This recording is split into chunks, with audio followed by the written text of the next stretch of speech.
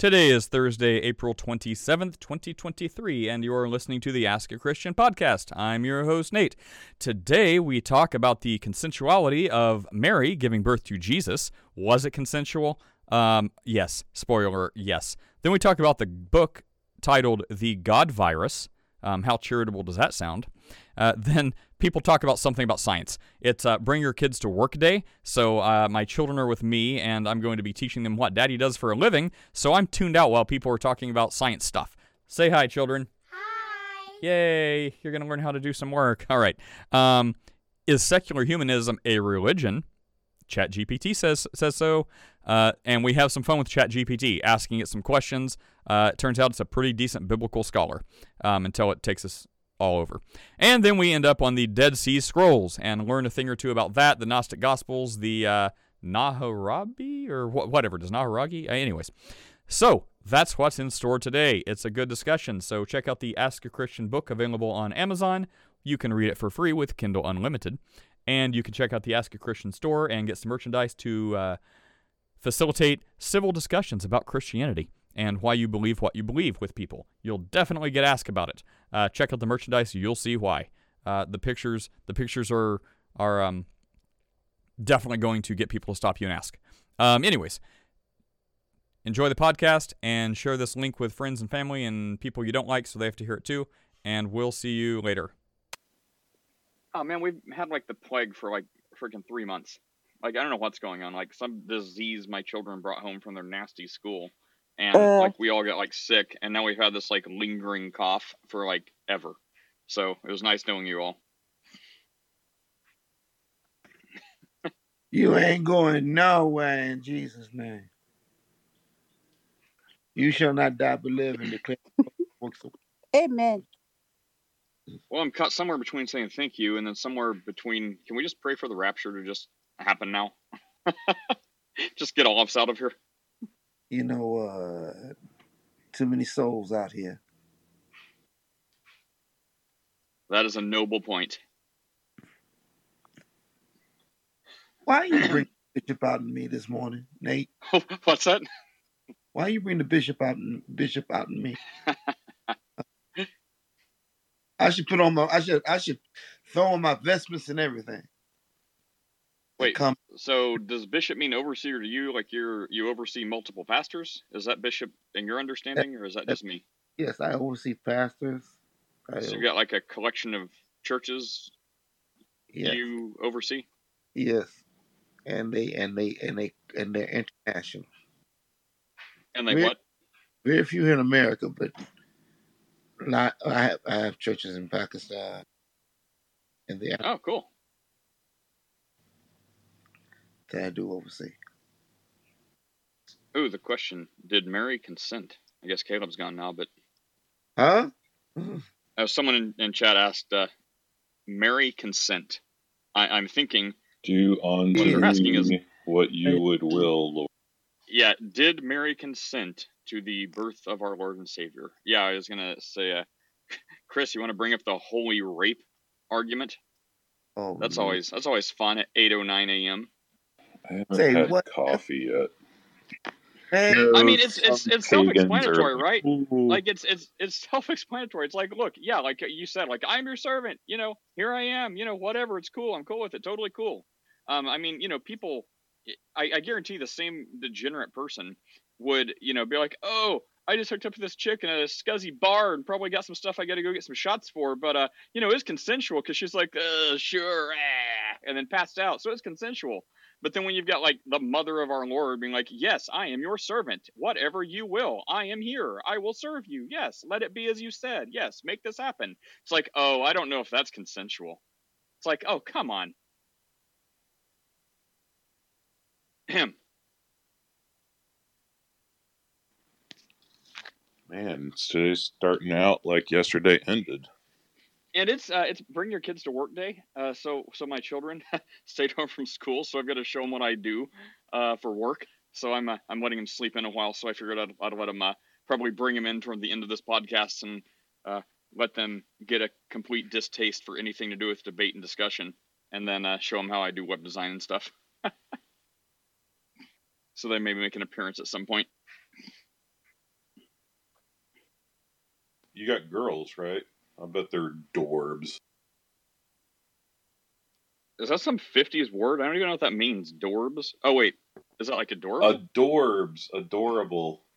I hear I my thought you said 13-year-old say it. It's a Gen Z thing. Oh, I thought it was like a Gen U thing. Adorbs. I just thought it was dorbs. I missed the A, but okay. Well, yeah, they're pretty good when they're not being little monsters. So, Adorable. you know. That's Chris trying to be fly. Who talking about little monsters? Who talking about little monsters? Mine. I mess with the little monsters. Wait, what? I like the little monsters. In a weird way or don't suffer the little children type way? Hold on. So what was y'all talking about before I came in? All I heard was little monsters. Yeah, clarification is king here. Bob, you can't bait me anymore. I just don't take you seriously anymore. As usual, I'm woefully lost. Do you have a long history with these people that I know nothing about? I mean, I know Dippity. Yeah, I know this. I thought you were talking about the monsters, they go inside your booty. I almost want to ask for a follow-up, but the responsible part of me says I should just move you. Yes. Let's give this a shot. King, what's up? Do you have any questions today on your mind? Yeah, so like, I was wanting to do the monsters go inside your booty. All right, thanks for playing. Go with Christ, bro. Real. I don't even know what to... I didn't even understand what he was saying. Can anybody translate? Do the monsters go inside your booty? I'm sorry, what? That's what he said? That's what he said. And that's been sound clipped. Wow. Wait, my version or his? Oh, both. Well, I still got you clipped saying I'm right yesterday, so... Well, that's okay. Nothing tops what you just said. Like, ever.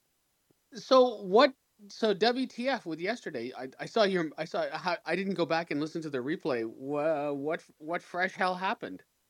Or was it just a continuation? I didn't actually think... Wow, I don't remember it, so that says a lot about me. Well, but I think Chris... Chris came... He was gone for like an hour of it, and then he came back, yeah. You sent me a message yesterday saying that was fun, and I'm like, really? And you're like, no, not really.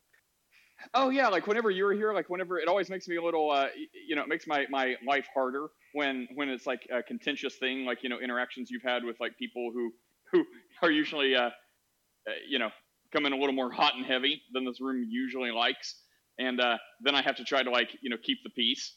Like it's just contentious. Because I had to go when I had to cut out yesterday, I noticed that Concrete had come in, and he and I don't see eye to eye. Yeah, that was one of them. Oh, okay, all right, yeah. So we didn't interact yesterday, but I saw him come in kind of at the tail end when I had to go. So oh well. I can't be held responsible for everyone that wants to join your room. Yeah. The burden is not yours.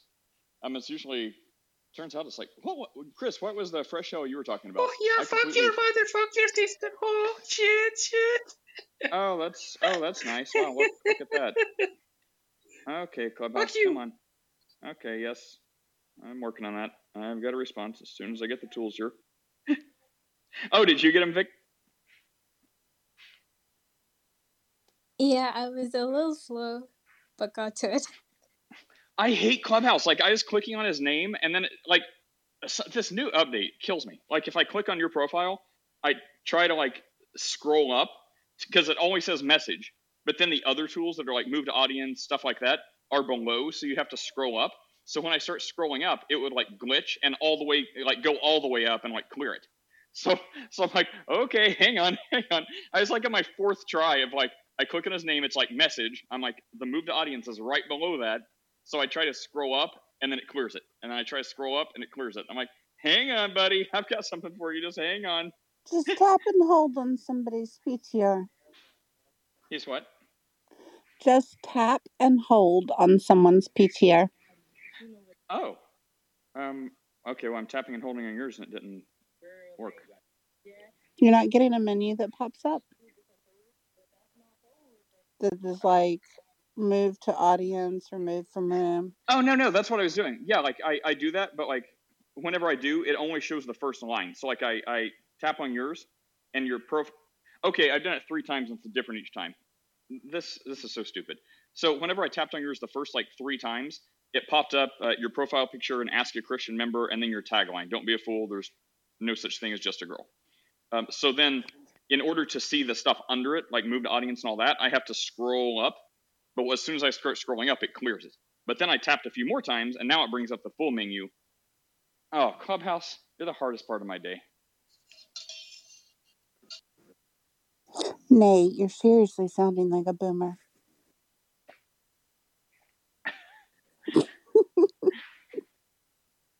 I mean, how do we move on?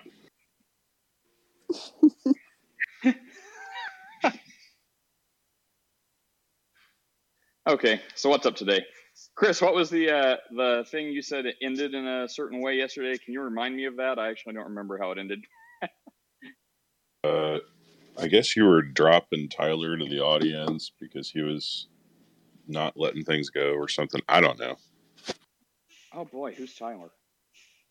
I'm so bad at this. Nate, do you do like a nightly memory dump? Is it? I guess I guess so. It's in your external backup drive. Except there is no external backup drive. I guess the external we keep backup drive talking is... about that, and he doesn't have the resources to do a proper NAS on his network. Yeah, it's just like, oh, this is a few $100. Oh, then you get this few $100. Here's a few $100. I'm like, bro, I don't have a tree that I can just go pick leaves of money off of. But yeah, my external backup drive right now is like Podbean. So when I need to remember something, I just have to go there and watch it. Okay, let's see. What are we going to talk about today, everyone? Hey, so Dr. Daryl Ray was on our podcast last night. He's the author of a couple of books, well, several books. He has his PhD. He did his undergrad work in sociology and anthropology.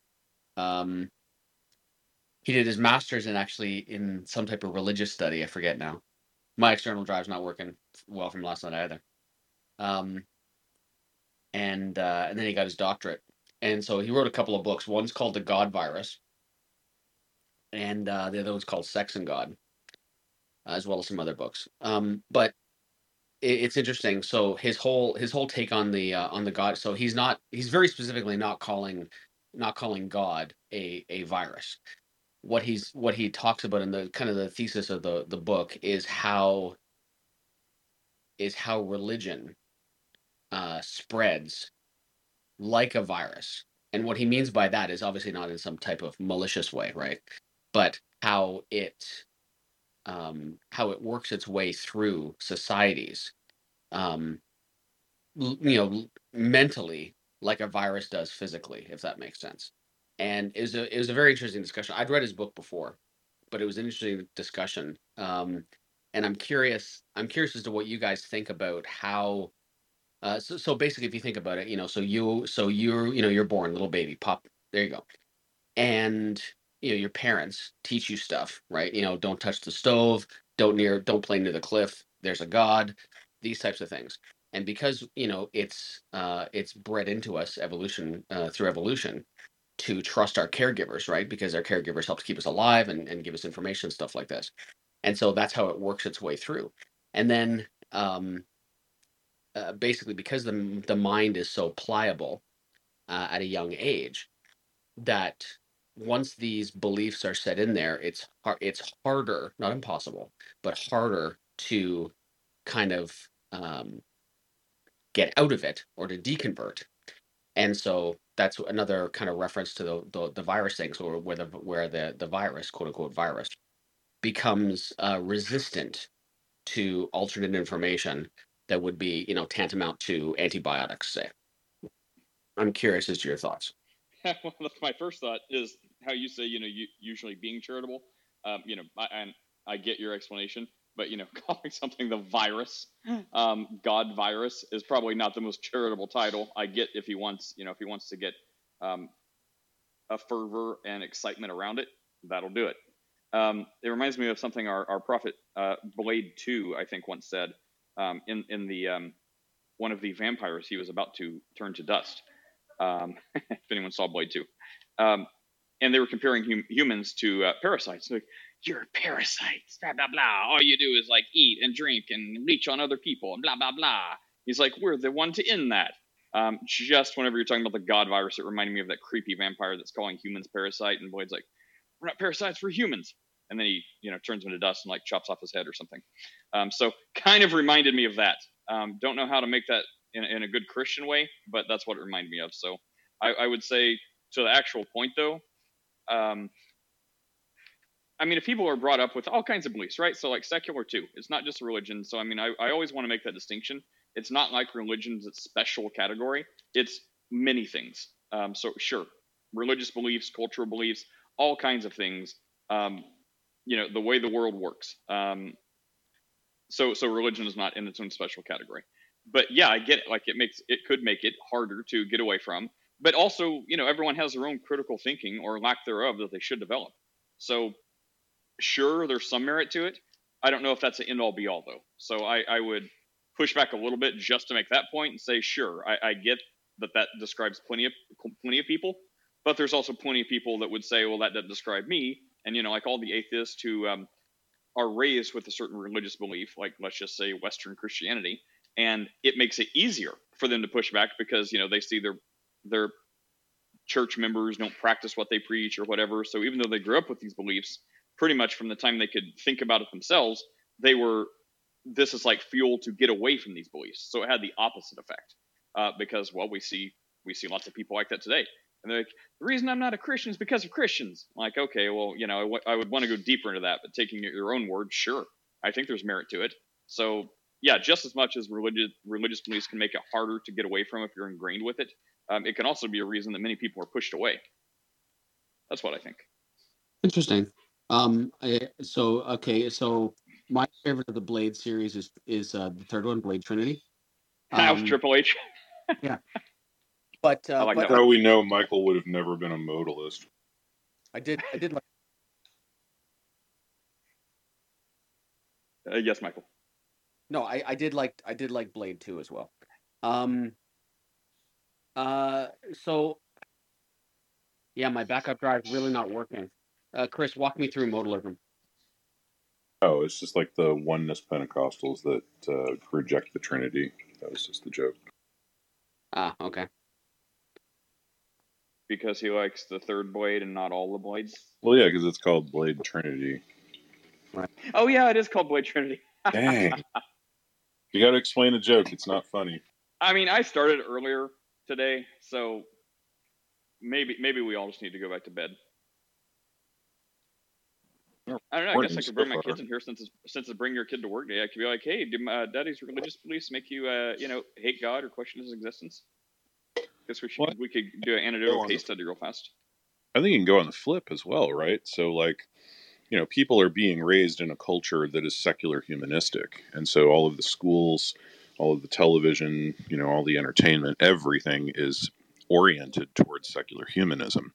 And so, when we talk about secular humanism or implicit faith, children that without question accept the doctrine of evolution, then we can kind of flip it on its head, that these secular humanistic beliefs, just like any other religion, are spread the exact same way.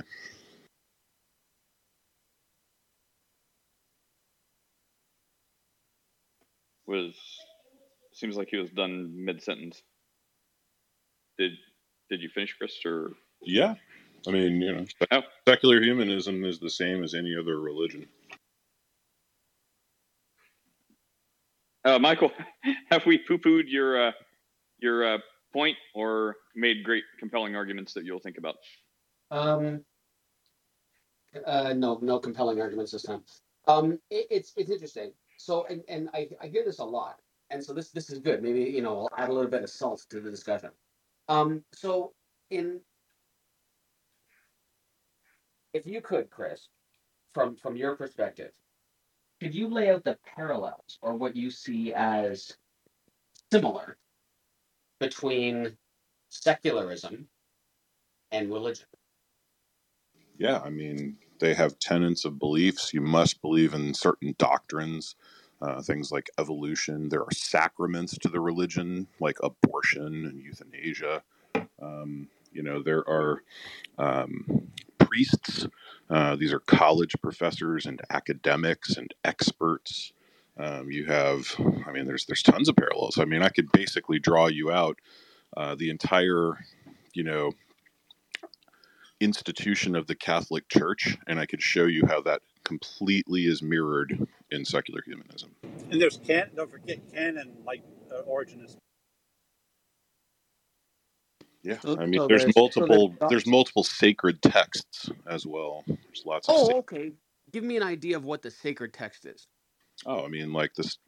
First of all, the sacred. Well, it would be like a meta sacred text, right? Because there's not going to be like, oh, it's Richard Dawkins' God delusion or whatever else.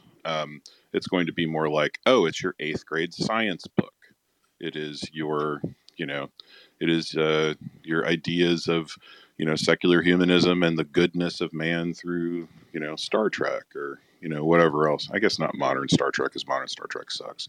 But, Okay. So 8th grade science books. You mean the same 8th grade science books that change from time to time because we have new information and we learn new things, as opposed to an ancient doctrine that can't be changed? Are you serious? So are you drawing parallels there? Is Archaeopteryx still taught in 8th grade science books? It is. That was debunked decades ago, but that's still a tenet of faith, and so it's kept in. Who debunked Archaeopteryx? Okay, hang on. For the dumb people, what the heck is that, real quick? Archaeopteryx is an excellent. I would say it is it's an excellent example of a transitional species, which is a tough one to lay out because we are all transitional species. Like we are all just this year's model of of us in particular, and that's true throughout the animal kingdom. So, Archaeopteryx is a fossil that was found, which was basically a reptile with plumage, like full on feathers, right?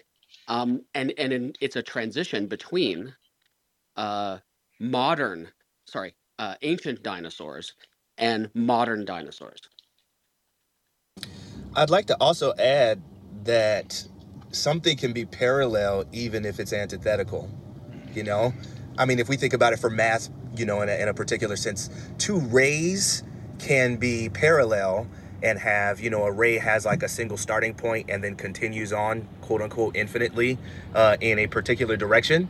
So you can have one going up the x-axis, let's say, up the y-axis, and then one starting at the same point going down the y-axis, and the slope is still the same. I'm using that to show that 2 ideas can be parallel even if they are antithetical, in the sense that they are, as you expound on them in quote unquote infinite number of ways, they go in opposite directions. So for instance, the quote unquote parallel of religious or sacred texts or doctrines like gender theory or, some other, case studies and things which current society sort of swears by, they mirror and parallel the same, I guess the same function that, let's say, the Bible or the church fathers and their writings would, even though those are more constant, and you would say that the more contemporary parallels of them are subjective. As a matter of fact, that's going to be one of the major distinctions between the two, that there is a ridiculous amount of subjectivity in secular humanism, whereas religion generally, not even just Christianity, but a lot of religion generally has an immense sense of constancy, necessary constancy, which is why we get things like tradition and why things like modernism and postmodernism seek to break away from that tradition, ergo secular humanism. And so something can be parallel without necessarily going in the same direction, if that makes sense. Just wanted to plug that in there because I think Chris makes a very valid point, even though categorically these things sort of go in different directions, one toward constancy and the continuation of constancy, or the sustainment, I should say, of constancy, and the other towards, increased relativity, increased subjectivity. Lay there. Well, so Yeah, for but one, for the actual point, Michael, do you want to? So has Chris made enough parallels that you would say you may not like it, but sure, it's not as apples and oranges as one may like it to be. It's a little more like red apple, yellow apple. No, absolutely in no way, shape, or form. There are lots of reasons why. So and it kind of ties on to what the other I forget his name who just commented. So for 1,000,005 reasons, no, and I'll list just a couple. So there's a difference between trying to maintain constancy or consistency, right, versus versus the absolute need for concrete consistency on pain of punishment, torture, death, excommunication, and all these other things, like is done in religion. There are no this is just an attempt to equivocate on a level tantamount to lunacy. There are no sacred texts or doctrines. The way you get famous in science is by disproving someone else's hypothesis and perhaps elevating yours to a theory. There are no holy books. There are no prescribed beliefs or prohibited beliefs. Okay, it just doesn't exist. blacklisting is death. Blacklisting is death. It's so I'm sorry, funny, what? Michael. I love you, brother, but man, it's so Okay, give me an example, Chris, of a hilarious. prohibited. Give me an example of a prohibited belief within science. Prohibited belief. Uh, anything that goes against what people are writing grants for, because I saw it firsthand. Anything that goes against the ideas of, say, climate change, anything that would disprove any of these pet environmental theories. Chris, But see again, Ooh, hold on. he is right about the grants one. That grant one is a good one. He's not, but okay. I mean, and it's funny because, and the reason for this, because I mean, like we've talked about before, right? I mean, not I don't want to I don't want to immediately discount your anecdote, right? But your anecdote can't be evidence on a broader spectrum, right? Like unless you have the capacity to provide citations for these things and say the reason COVID. why you were denied was because of this thing. And because the reverse of that, it can easily be pointed out lots of things. Like the reason why we are not doing this is because it goes against church teachings, et cetera, et cetera. Sorry, I got COVID again. I got COVID again. Next day he was fired. I mean, it happens constantly. Again, citations would be Michael. Here's a prohibited belief. I have a super specific example for you. Okay. Okay. So Dr. Ravi Starzl and Tim Starzl, they're a son and grandson of Thomas Starzl, who did the first ever liver transplant. The man has a medical school named after him. When COVID happened, within 2 months, they had developed a preventive over-the-counter solution where it basically infected chickens with COVID. The eggs had antibodies. They were able to extrapolate them and put them in a pill and a spray form. They got no traction within the federal government because the Trump administration's policy was vaccine only. So they had good science, they had proof, they had evidence, but the whole focus was around vaccine. So they had strong science, they have white papers on it. I'm happy to show you one, and they got completely shut down. So don't tell me science is what all that you're saying is. I'm not anti-science, but you just sanitized it to a point that was utterly ridiculous. Don't say power never has consequences. I mean, it is possible to say the truth and power structures disagree, and you get canceled, blacklisted, lose your career. I mean, that's just fact of life, and it happens everywhere. So I didn't sanitize science. Science as a methodology is sanitary. That doesn't mean that there aren't bad scientists on both sides, but I'd be very curious to see this paper if you could link it somehow.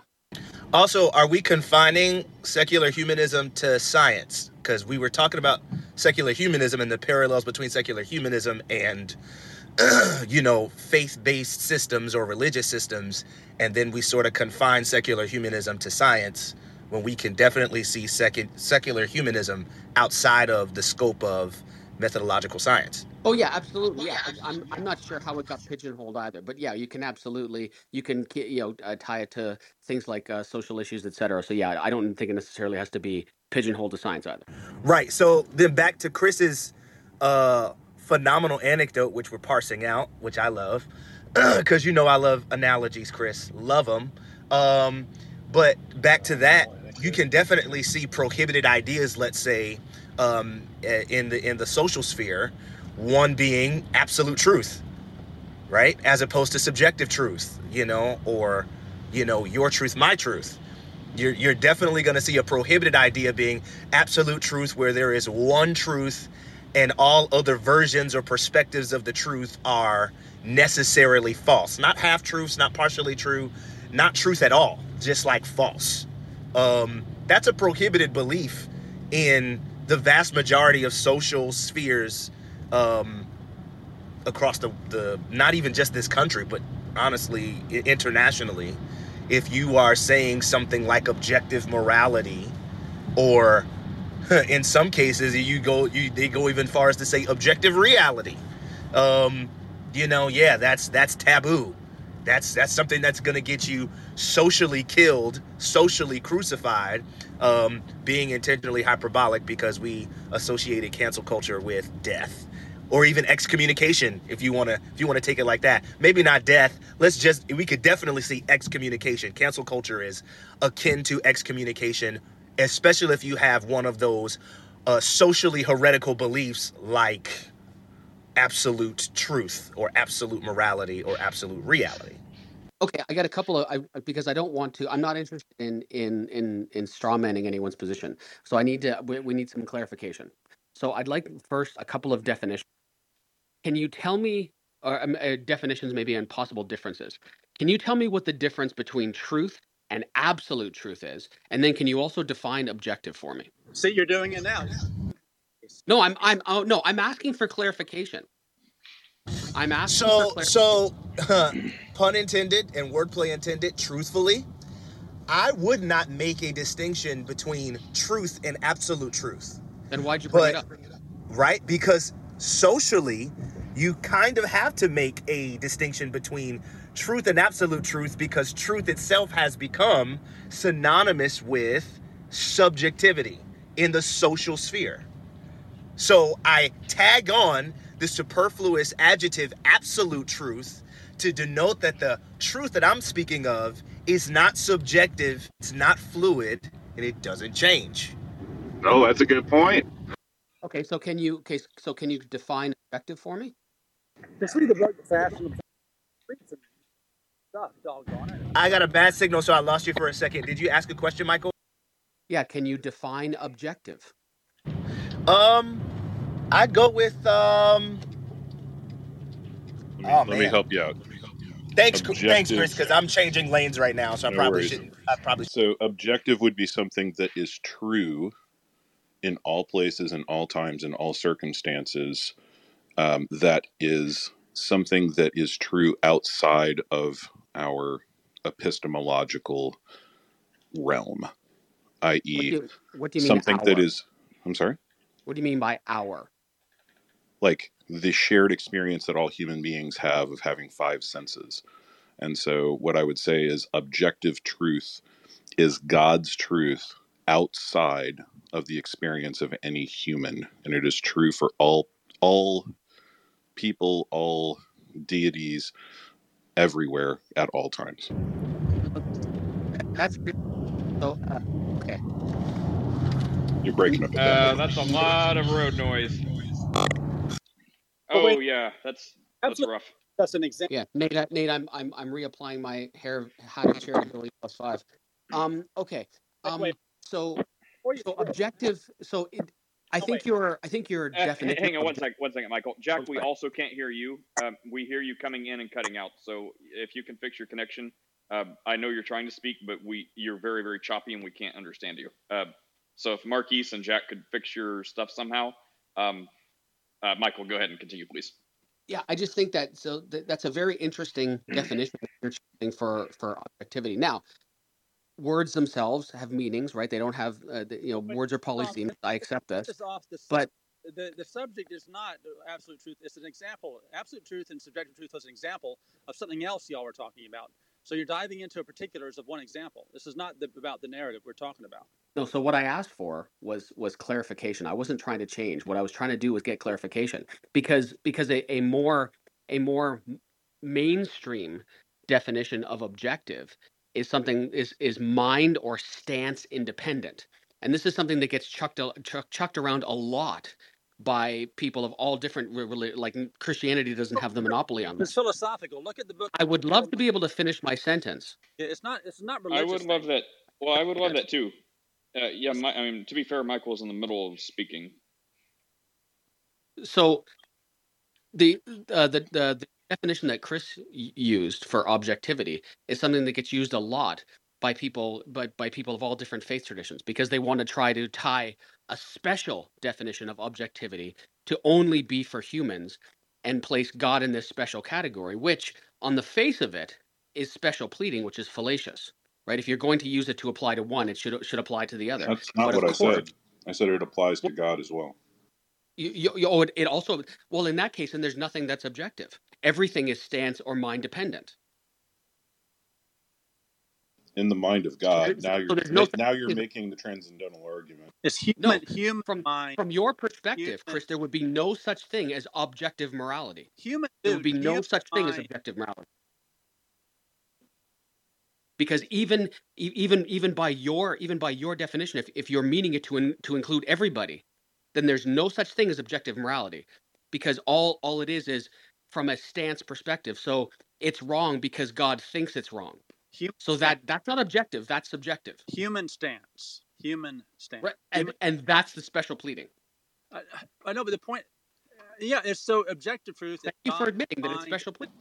Well, there's nothing wrong with, but I wouldn't say that's special pleading because within the context of the conversation, we're talking about something that is objective to humans. Then it's trivial. So for something to be objective to humans, it must exist, as Chris said, independent or outside of the dependence of the human experience. It's not dependent on the human experience. That doesn't mean it's. I guess does that make sense? What I'm saying, like because we're talking about something being trivial in a objective conversation between Christians and atheists. Well, yeah, of course.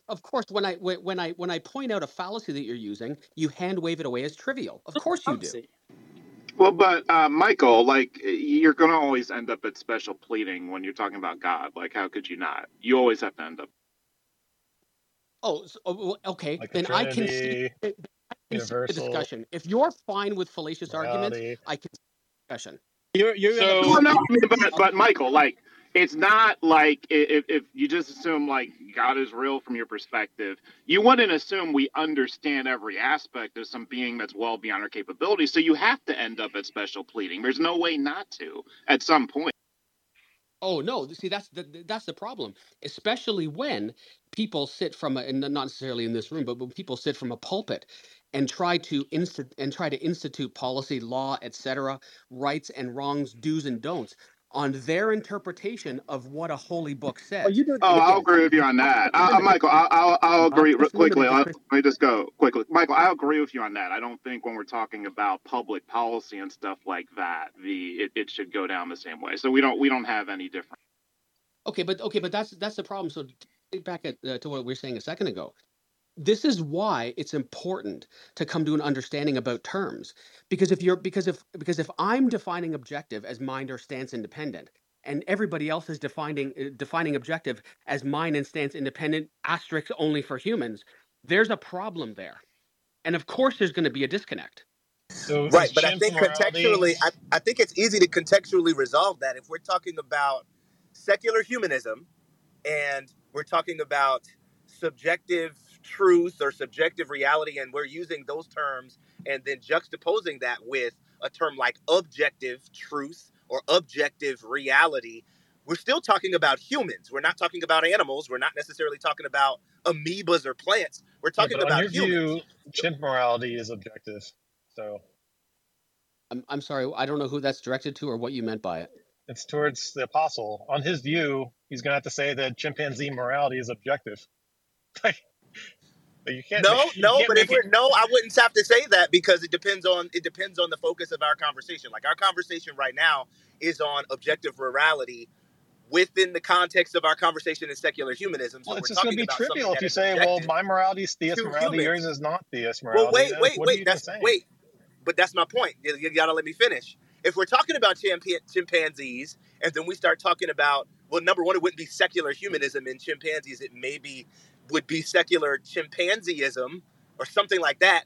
Then we can talk about what is objective or subjective to chimpanzees. But right now, we are talking about the human No, experience. you're not getting what I'm I mean, saying. no, I get what you're saying. I'm saying I think we're making a mountain out of a molehill, which is solved by context. Well, it's all trivial when you just say that your morality is objective because it comes from a theistic worldview, and then No, yours but isn't nobody objective nobody because it said that. comes. Nobody said that. What we But said was that's what was said. objective. Okay. What we said was the definition of objective. I'm gonna summarize what Chris said because I don't remember exactly what he said.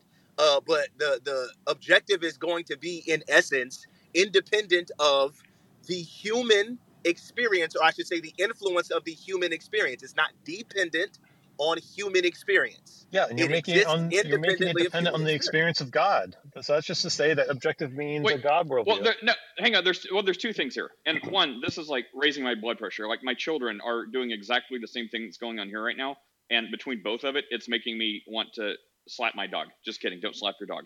But no, okay. So Marquise is saying what Chris said, which is objective is true for all people, all places, all times, just across the board, all. Now another point, like because you're trying to criticize a separate point. So that's what objectivity means, right? It's true no matter who says it. It's true for everyone, all the same, for all time, Mhm. ever. But then the theist, like I would then say, well, if you want an example of objectivity, then I would appeal to, this God that I believe in. So if all premises are true, this God unequaled, has no equal, is the arbiter of what is, of what he says. That's what makes it objective. So then you were kind of like taking But that's two just going to arguments go and for combining any it. subject. Well, hey, wait, I just want to see. I just want to make the point here. So, but then you were kind of like criticizing the God part when the objectivity is what you were combining two things and then criticizing only one outcome. So, like, yeah, the theist, I would I'm say, well, confused. God is there is objective truth because God, right? But that doesn't mean I'm just appealing to God because the working definition of objectivity is true for all people, all times, forever. So you're basically combining both stances and only criticizing one result. You're criticizing the God part while not No, agreeing or disputing the actual definition of objectivity. Yeah, I'm just like wondering how it makes it objective if it comes from a God subject, and then subjective if it comes from a human subject. That's the thing I'm criticizing. Because Oh, okay. So reality is created by that God. If reality is created by that God, by definition, reality comports with that God's character and nature. Okay, so does Chris, reality Right. not So, comport with my definition of what I think is right? well, yeah, Sorry, you what? could be wrong. But Yeah, Jeff, you could be hang wrong. on. Wait, It's a subjective fact, just like it would be a wait. subjective fact. Hang on. We got to dial this back. I'm seriously ready to drown kittens. Not literally, but let's take a breath. This is way too much for like 8:50 a.m. Okay, so Jeff, what we're trying to say is if there are two people on an equal playing field, it's hard. You can't get objectivity because you have someone who is at equal status to challenge it. So if there were the Christian God and there were another God exactly like the Christian God, then everything would be subjective because these two gods on equal on an equal plane could be arguing and challenging. So like, no, I have objectivity, but really it's just subjective because this God has another equal who can be challenged. That's what makes it subjective. Like humans, we have plenty of equal humans, so we can all. But We're all. you're not getting almost. it, man. I don't think you're getting it. If I'm not getting it, No, explain in a minute. I But the understand. point, Like you're just not understanding what I just said. okay, well, maybe if we just let people finish their sentence, then everyone will be able to understand everyone else a little easier. So the point is, what Chris was saying is the fact that we believe there's one God. So if this Christian God is the one and only and cannot be challenged, has no equal, then what this God says is objective because there's no one that can challenge it. Do you understand me? And now I'll try to understand you. That's not what we're going to mean by objective, right? Objective is just going to be something stance independent. And if you're going to base it on God's stance, sure, it'll be objective in that sense, right? But it's going to be objective in the same sense that like some, anti-realist moral theory will be objective. What do you mean by You don't get to define what objective is. We do. Oh my gosh. Because we're talking from the Christian worldview. Well, from the Christian exactly. worldview, objective means if you're just something going to different define than what objective you're as saying. comes from God, then it's trivial. Like, that's my point. Jeff, the whole point that I'm trying to make is that God cannot have a standard outside of himself in the Christian worldview. You are asking for God to have an objective standard outside of himself. The Christian worldview is that the character and nature of God is the standard, and we all just have to deal with it. Which Right, is that just in the same reduces way what I that just said. in the same way that the secular worldview, in the same way that the secular non-theistic worldview would say that the facts of science are the rule of law in terms of objectivity. What does the science say, as opposed to, what do you feel about the science, or how do you interpret the science? It sits in the very same functional position that God sits in the Christian worldview. Well, see, unfortunately, there's other problems, right? In what Chris said, but when, like, as soon as he makes a statement, because God, that begs the question. And if you're going to say that it's different, then 2, you're special pleading, and 3, if you're going to say that something is wrong because God says it's wrong, that's subjective. And there can be clarification in something like really simple, like, and with a straightforward answer. Why is adultery wrong? Because God said it's wrong. Thank you. That makes it, that by definition. Michael, I would say because it's inconsistent with the nature of God. That is the definition of subjective. Thank you. Right, because But it's not subjective to us. Objective and subjective. Contextually, it's not subjective to. It's not subjective to humans. If we're talking about secular humanism, again, in the context of our conversation, it's not subjective to humans because God, independent of human experience and independent of human senses, his nature determines the quality of adultery to be wrong independently of human experience. So for humans, it is objective. That's my point. That if we contextualize this conversation to the subject at hand, we're talking about toward humans, preposition toward, with, to, for humans, adultery being wrong as a inconsistent aspect of, not inconsistent aspect, but in that it is inconsistent with the nature of God, is independent of human experience. Thus, it is objective to humans. Okay, what's the difference between... Hang on. Yeah, I heard Edie trying to get in. Trying to get in. So, and then I'm going to call on some people that haven't been speaking. Yeah, go ahead, Edie. If we're looking at something red, right? The red wavelength is hitting our eye. We see that's red. Let's say an alien comes down and says, that's not red because I don't only use the light wavelength. I also use infrared, so I'm seeing that a different color. Does that now become subjective to us, that red, because the alien said he uses other wavelengths to determine the color? So in the world of Christianity, when God is the reality, it's not this is my opinion, this is my reality, then what God says is the objective truth, because it's not I have this belief, my belief is correct, you are incorrect. This is the truth for Christians. Well, I kind of like that, Edie. I don't know if we're going to end up making the same point or I'm going to use that to diverge. But, like, for example, if it's red, if God says red is red and what we humans understand as red, and then someone else comes along and says, well, red is yellow, instead of saying it's subjective, we would say, well, that person is colorblind. Haiti, did you want to say anything? Not really about this. So I'm just waiting. Please. You want me to change the subject? All right, this is a good please, one. Yes. This is a good one. You're going to like this. What is the let's say consensus or mainstream Christian take on this question? Did Jesus have a body prior to being incarnated as That's interesting. Mary's baby, let's say? Because as I said it, that didn't sound right, because if he had a body, he would be incarnated. But you know what I mean? Yeah, so I'm sure Chris has proper terminology, but I'd say, as far as flesh and blood, no, like Jesus existed, 2,000 something years ago when he was born in flesh and blood. But to say he never had a body, I would say that's incorrect, because, we would see different instances, theophanies, I think some would say. Yep, that's some it. would think it's Jesus. Like, some would think it's Jesus with, like, the Hebrew Shadrach, Meshach, and Abednego. I think I'm mispronouncing their names. But anyways, that's how we understand it. But there was, when it says there's a fourth person, who's the fourth person? Like, I believe that's a representation of Jesus there. So although not a flesh and blood body like he had when he was born, still some sort of body that you can identify as, hey, that's a person. You mean like wrestling with Jacob? Yeah, 100%. I mean, I'm not sure that counts.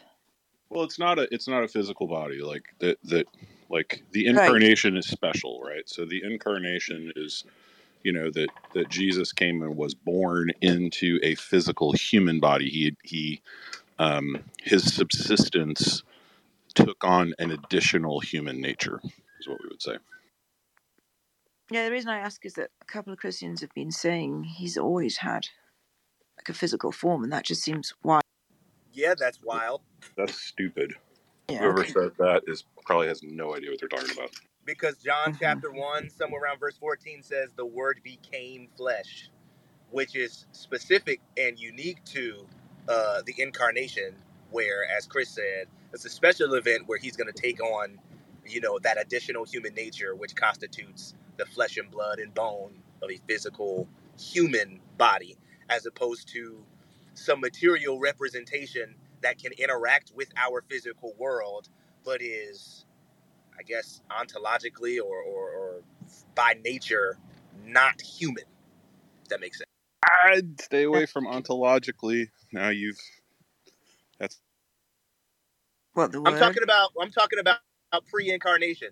Like, he's not ontologically human pre-incarnation. It's a sort of accurate. He doesn't have a human nature. Right. He doesn't have a human nature. That's what I mean to say. Yeah. That makes sense.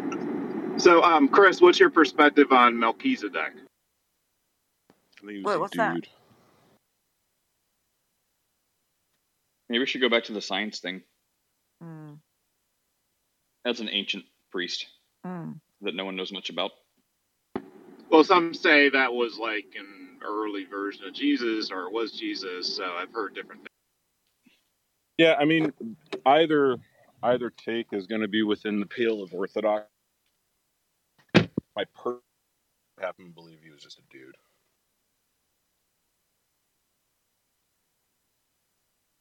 Well, I mean, because it talks about like what Jesus was like of the order of Melchizedek or something like that. Like, you would think if Jesus was supposed to somehow be Melchizedek, that wouldn't read the way it does. Like, it would read somehow different than he was of the order of Melchizedek if he was somehow Melchizedek. So I just think that would read differently if that were the case. Right.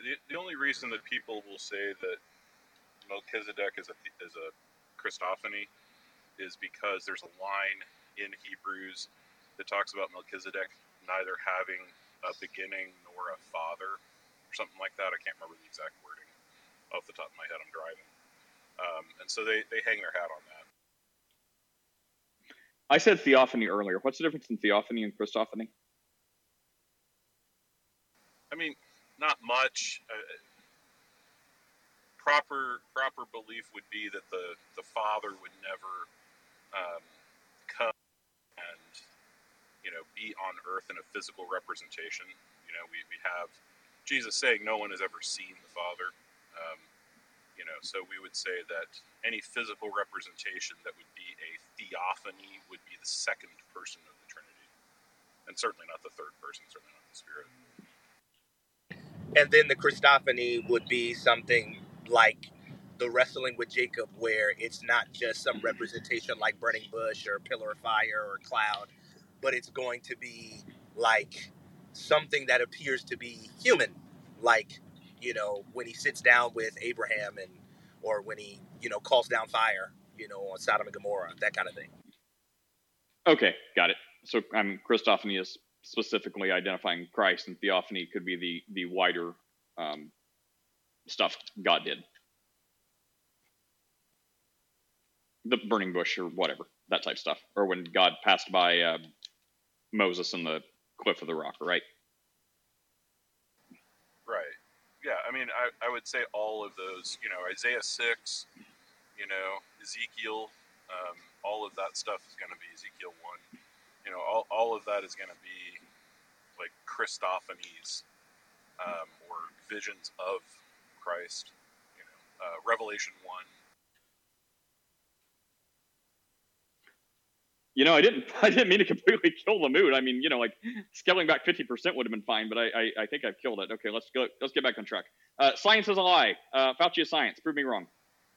No, I mean, I think getting back to the original discussion, we got off on a tangent of what is objective truth, but I think that the more important question is secular humanism a religion? Yeah, no.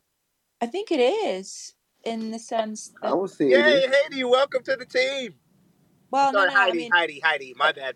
I knew it's it, Haiti, but it it's came Haiti. out wrong. It's Haiti. It is Haiti. It's Haiti, you're saying. Oh, okay. So, in some sense it is. And they would self-identify as a religion, right? Because there's this, like, one definition of religion is this more like a sort of worldview or like a set of principles you live by. I like my religion with some supernatural and some gods in it, right? But unfortunately, that's just like not the only definition going. So under that definition, it would be religion. But I think personally that if your religion doesn't have supernatural in it, then it's just like a philosophy.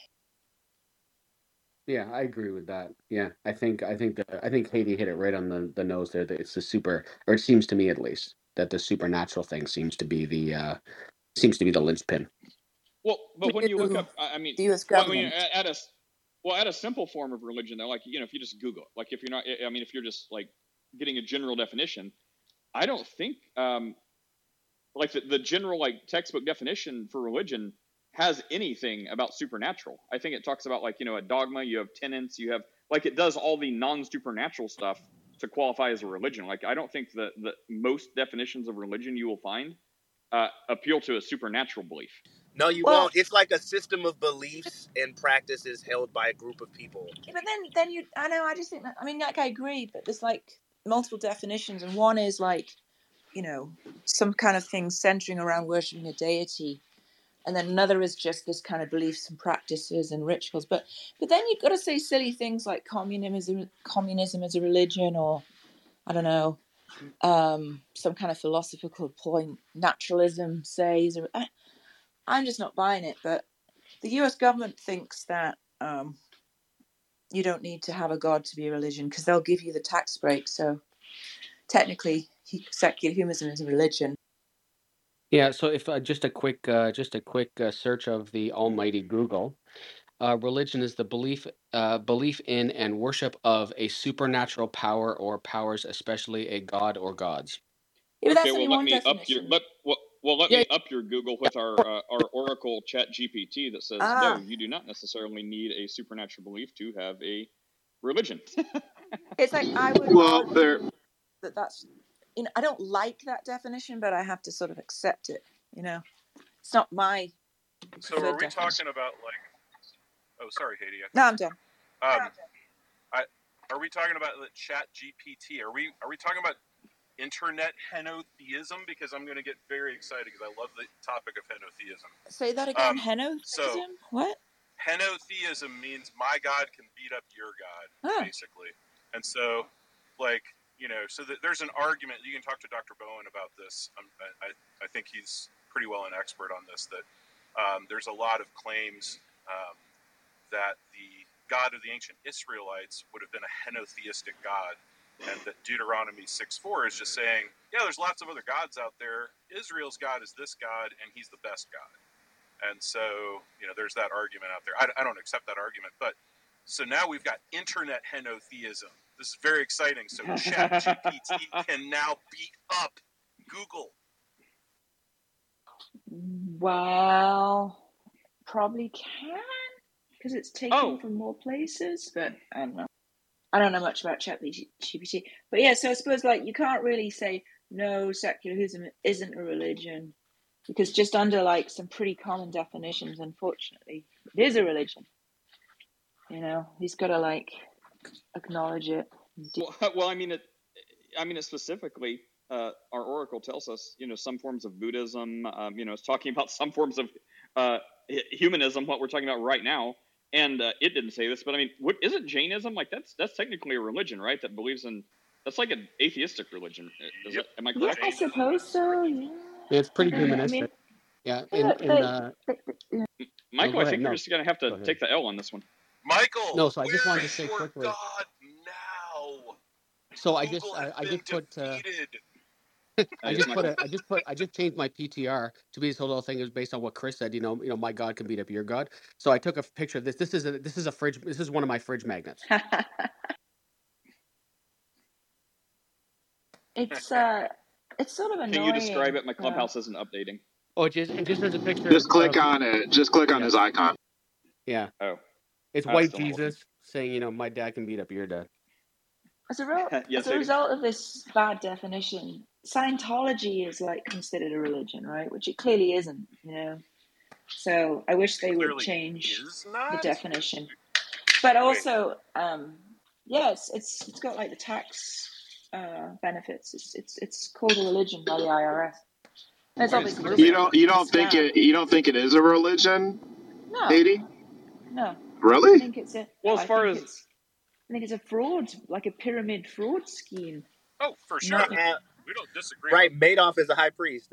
By that definition, then Madoff is like a high priest. When I say we made could up, definitely say it's a cult. I'm being ironic, but yeah, it's totally made up. But they believe in some sort of higher power. It's just alien in nature, correct? Do they really? Well, I think that's what she's saying. It's made up. Like they say they do, but do they really? It doesn't matter. Like for the terms we're talking about, they've established they have tenets, they have this. So, I mean, it would be a religion. I mean, I think cults would be a religion. I mean, we can disagree with their supernatural space alien beliefs, but it's still a religion. They have their practices. They have their weird Kool-Aid. But they don't pray. They don't have. I mean, I don't know. No rituals or practices, Haiti? It's more like a Well, no, I don't think they do have rituals. I think they have practices, maybe. Wait, it's a cult of they absolutely. It's Scientology. It's a cult of psychology, except it's like fucked up, not correct psychology. But they do things like what do they call that? Auditing. It's not a ritual though. I don't know. I think just believing in aliens is not. Well, I mean, they made the checkbox for the government, so that's unfortunate. Yeah, because this definition is so broad. And then the other one that I put don't too much like weight is on that, because when I was in the military, people put Star Trek as the religion on their dog tags. Wait, are Pastafarians, Michael? Are Pastafarians technically a religion? Are they recognized as an actual religion, or are they just? I don't know. I don't think they are in Canada. No, but I think they are in America. Yeah, I would think they definitely would be in Canada. The Satanic Temple is also registered as a religion.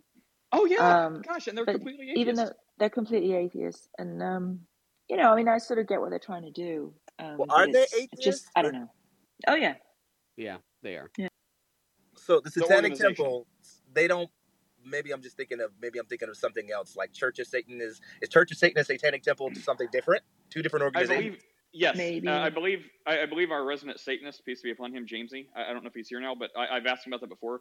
I think I'm going to get him right. He said the Temple of Satan, which I think he is a member of, is like atheistic, and it's basically like a kind of a political thing to push back against other religion in schools and life. And I think he said Church of Satan was similar, but if there was one that would be more focused on like some supernatural belief, it still wouldn't be Church of Satan. But if you had to pick, it would be more Church of Satan versus Temple of Satan. Not to mention all the people out there who are neither and actually believe in, and worship the literal devil. I mean, let's not forget there are those people somewhere out there. But as far as the organizations of Church of Satan and Temple of Satan, they're pretty much atheistic. But apparently, per Jamesy, I think the Church of Satan would be more supernaturally inclined than the Temple of Satan, but they would still say not really. Wow, indeed. Yeah, I mean, you do have a satanic Bible, and then you have a whole different thing with Luciferians. So you've got a number of different alternatives. Oh yeah, because there's that LaVey Satan LaVeyan Yeah, I was gonna Satanism. say like he's just the Satanist. Yeah, That- I don't know where that so- falls. Well, I look at them all as just the same. I look at them all as equally ridiculous. Well, he so started Church of Satan, right? We do too, That Michael. was LaVey. Well, so Luciferians are different in the sense that they're worshiping Lucifer as an angel of enlightenment, and they don't believe Lucifer is Satan. So they think Lucifer is a separate being. So they feel like they're worshiping something good, enlightenment. Well, have fun. Good luck. It's probably good that we moved on from Scientology because Xenu's going to come back and mess us up. Xenu is going to wreck you. Well, but Xenu wrecks you with lawyers. That's his smiting. Is he smites you with? He's the god. He's the god of religious.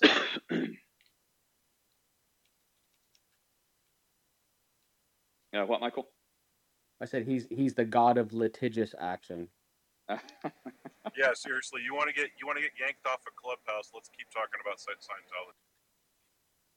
I don't know if I can stand another banning. Okay, so under some sense that we're not all really happy with secular humanism is a religion. Fine. Okay. What's the I don't know. It's just her What was bragging the- rights, I guess. Why did the question get asked? Like, how did that happen? So we'll back up. So Michael was kind of innocently talking about his podcast last night, and he had an author on. And tell us his name again, Michael. Dr. Darrell Ray. Yeah, and he wrote a book called Is it called The God Virus? Yep. Okay, cool. And so he was just kind of putting that out there, and what do you guys think? And then my take was, well, yeah, I totally agree with that premise. I think that secular humanism follows the same type of viral form, and there's rites, and that there's sacred texts, and that there's priests, and that there's sins, and there is absolution in some cases, no absolution, and all of these things that make up religious practice with secular humanism. So I was kind of trolling Michael a little bit. Probably shouldn't have done that, Michael. Sorry. That's okay. I understand the need to equivocate. It's fine. Well, Daily Shadow, welcome. What's up? The Shadow. Anyone get that reference? I mean, wasn't that a 1930s radio show? No, I'm thinking of this. Michael, I'm surprised. It's from a super low-budget live-action film called The Gamers. Yeah, I'm not familiar. I was probably playing D&D when it was out. It's on YouTube for free. It's like 20 years old now. Anyways, Shadow, are you speaking? Oh, I see you're unmuted. If you're trying to speak, we don't hear you. Usually leave and come right back, and that fixes that. Because Clubhouse is awful. So yeah, Shadow, if you want to speak, leave and come right back. So, Michael, I'll just have to admit on the previous conversation, over the last 10 years in my field of branding, I feel like science has been impacted by that as well. You take Bill Nye, you take Neil deGrasse Tyson.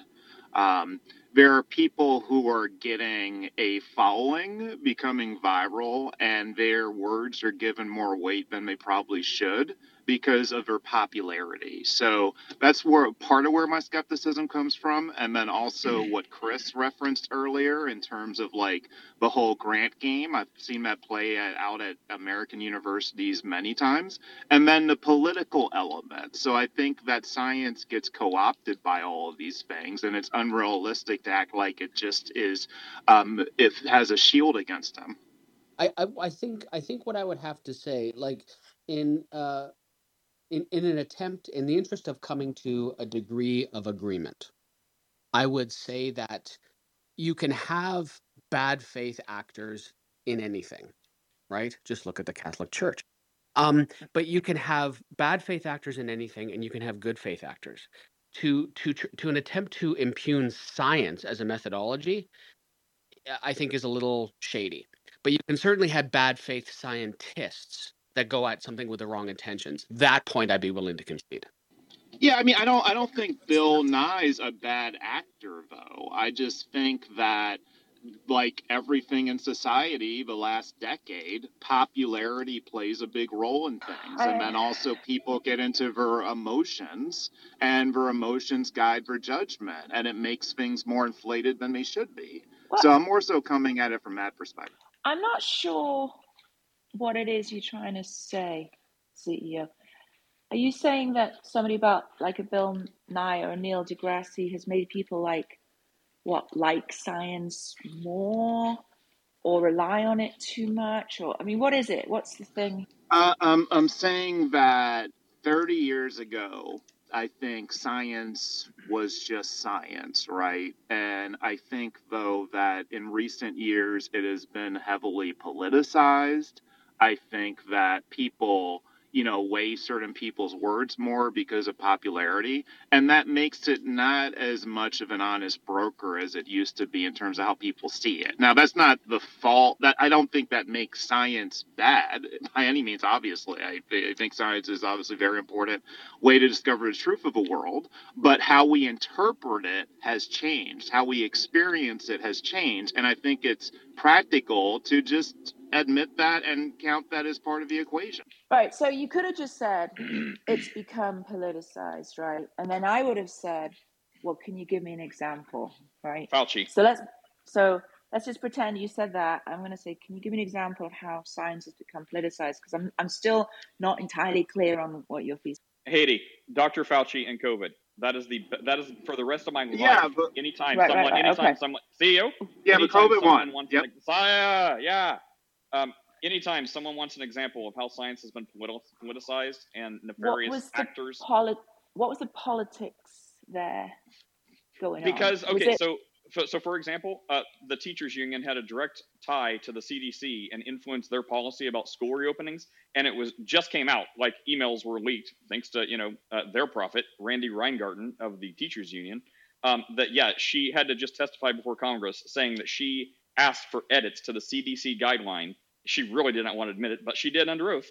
So I guess that's good to her credit. She didn't perjure herself, but she just admitted. You asked, I'm trying to answer. So she admitted that she asked the CDC director to edit their policies about lockdowns and reopening schools because of the teachers union, a completely political stance, not based in health and the data. And that's just one example, which we didn't even talk about Fauci, but that's the most recent example that came out yesterday. So, yeah, there's no way you can say that this thing wasn't politicized. So, I mean, understand this. The teachers union got hold of the CDC and said, edit your data. Can you edit your data? What data? Like to keep schools closed longer? Was that it? Is that what they wanted to do? Correct. So what you're saying is the CDC should have obviously just looked at the data and not like taken input from anyone else, sort of thing. And the fact that it was like influenced is the politicizing part, right? In this case, yes. So like the CDC should have been like, here's the data. Okay, the data doesn't show that, it's better or worse for kids of this age to, return to school or this time. Mm-hmm. But instead they edited it and weighted the data. I mean, that's like the ultimate blasphemy you can do in science is like forging data. And then, not to mention like, the data about, vaccine mandates for children under a certain age where, the data, and it's so easy now because it's indisputable. Like looking back, hindsight is 20/20. So now that we look back, it was disputed by different people who were like, demonized, who were deplatformed, who were kicked off Twitter, who were banned by all these other scientists and doctors who were disputing the popular narrative. But now these people are all reinstated, and now they're having their day in the sun, and everyone else is eating humble pie or getting charged because the data said, well, look, there's no reason that kids should have this vaccine because there's X amount of risk in this vaccine. There's X amount of risk in these kids, dying or getting severely debilitated from COVID. And in this case, the vaccine could outweigh the risk of a kid just getting COVID.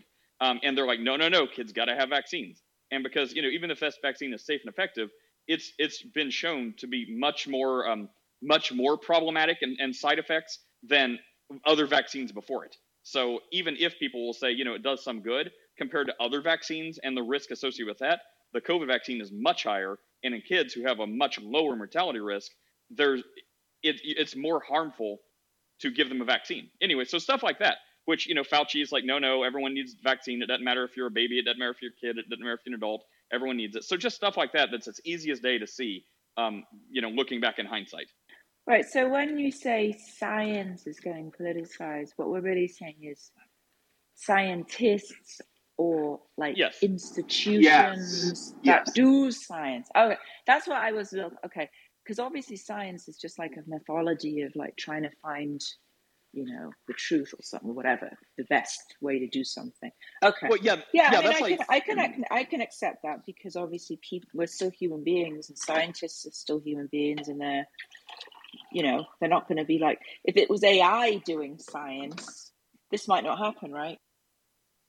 Well, I mean, except for the people who program AI. Like if they program it with a certain bias, then AI is going to learn from that.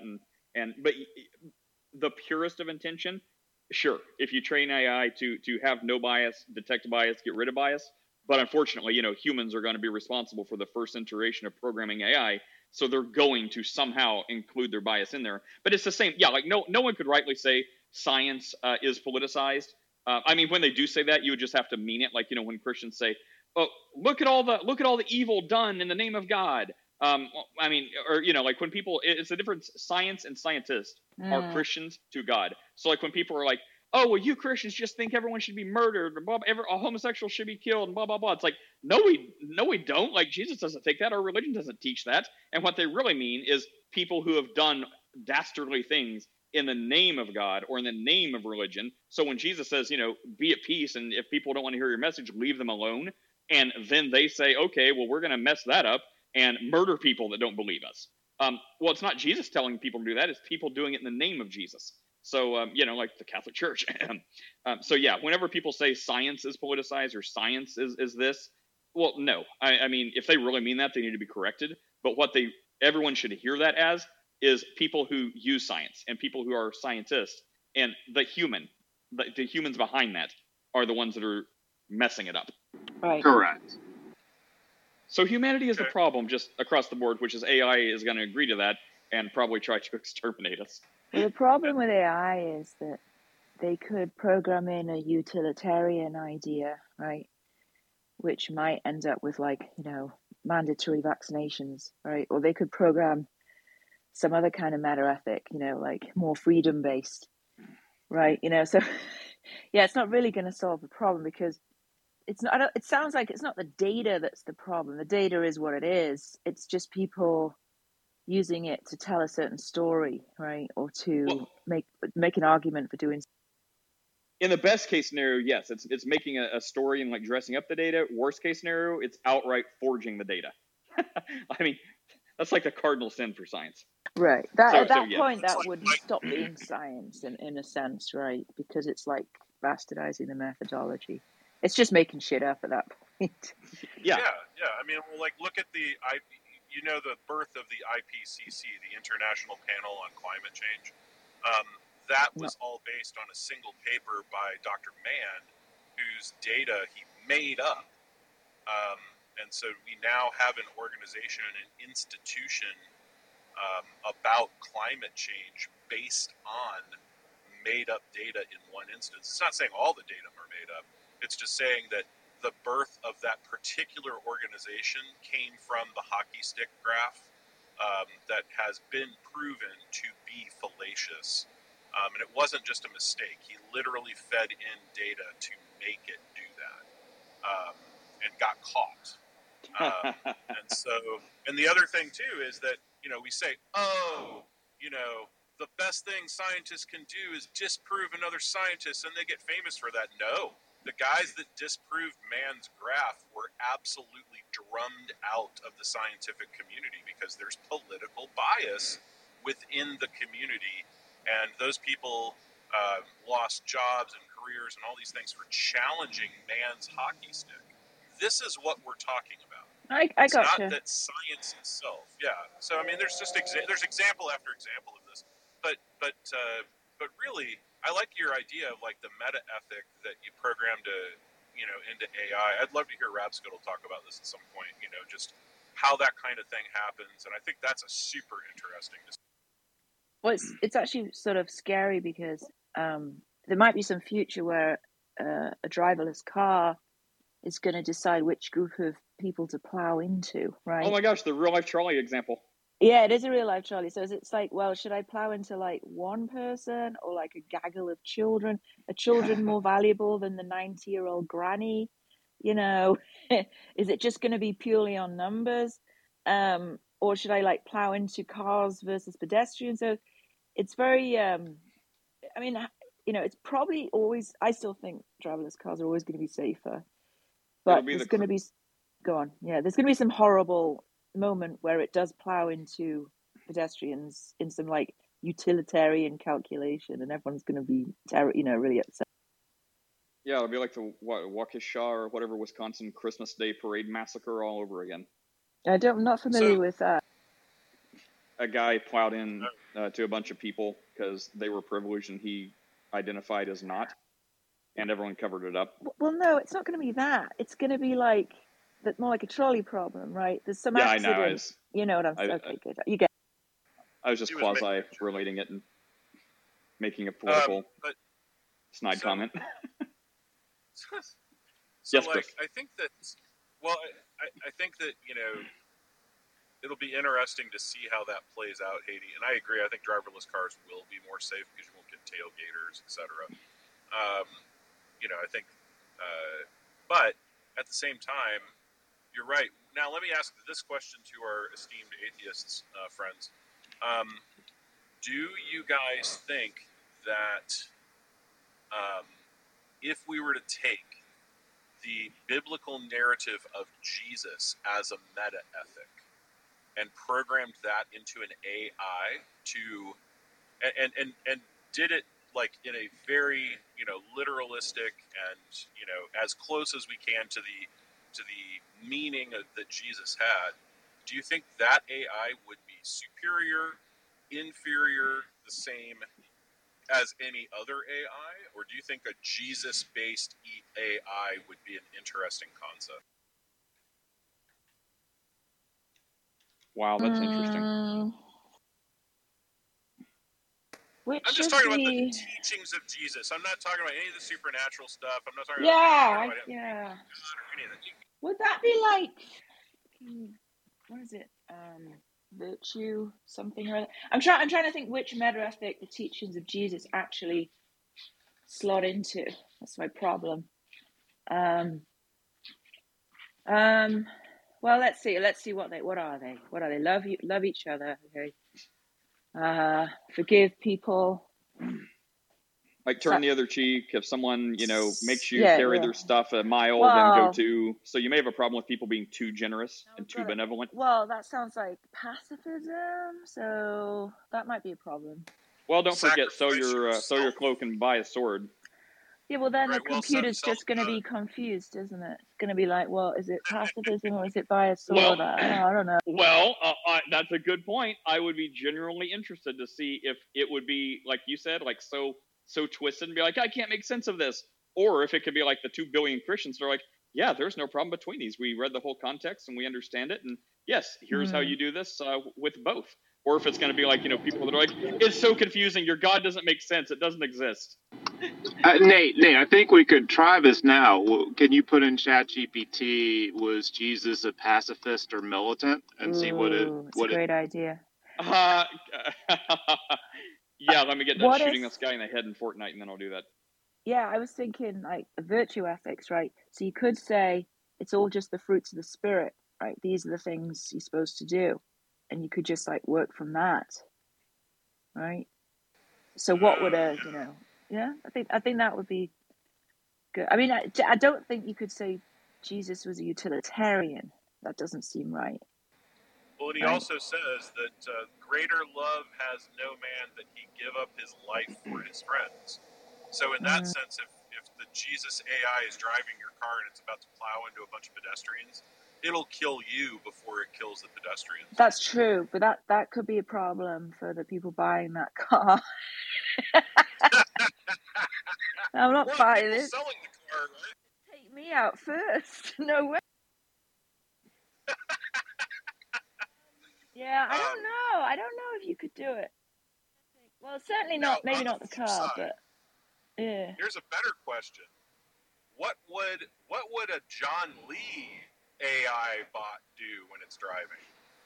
Not get married? Let's just say it got installed in all Priuses.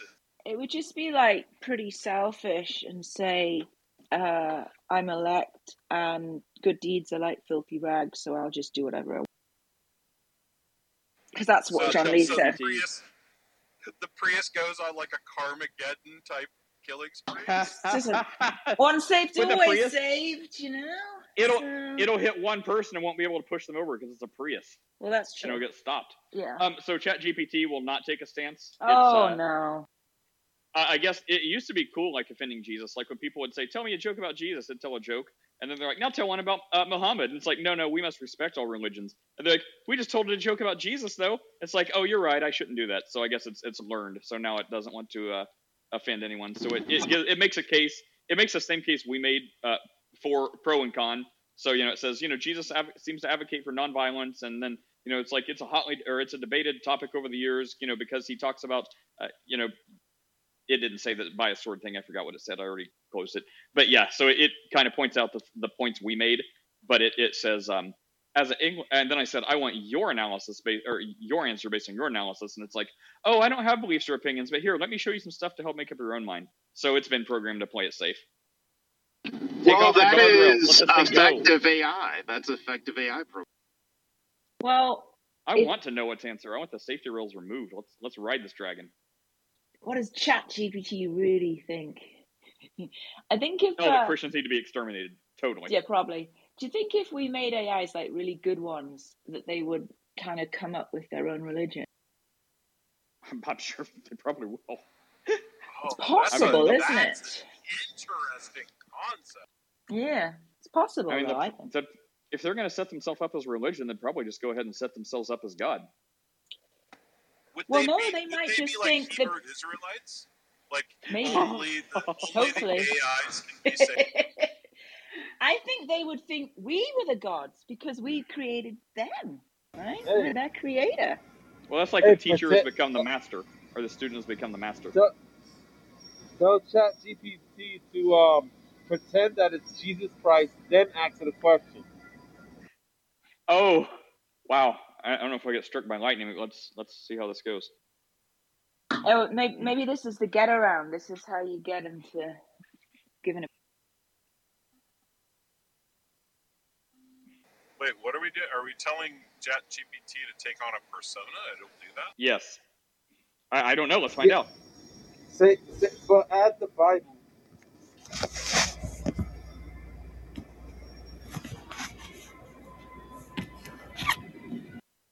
Say something like biblical Jesus. Yeah, James, I agree. I think if we programmed 2 Christian chatbots, one a Trinitarian, the other one a modalist, and just let them go at it, be highly entertaining. That'd be great. Now I really want a Hebrew Israelite chatbot. Is that Harlequin?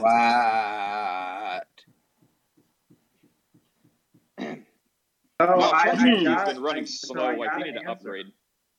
I was able to get an answer from ChatGPT. So I said, based on what you know about the New Testament, act as though you were being asked a question as Jesus. Are your teachings militant or pacifist? And it said, as Jesus, I would say that my teachings are primarily pacifist. Wow. Nope. Liberalism has been programming this AI. Ask it. Be like, could you be biased based upon your programming? Okay. My GPT is running slow. Like, there's either too many users, or they need to upgrade, or they're doing some serious data harvesting of all of us. Did you see the Babylon Bee about ChatGPT? It's pretty funny. What is it?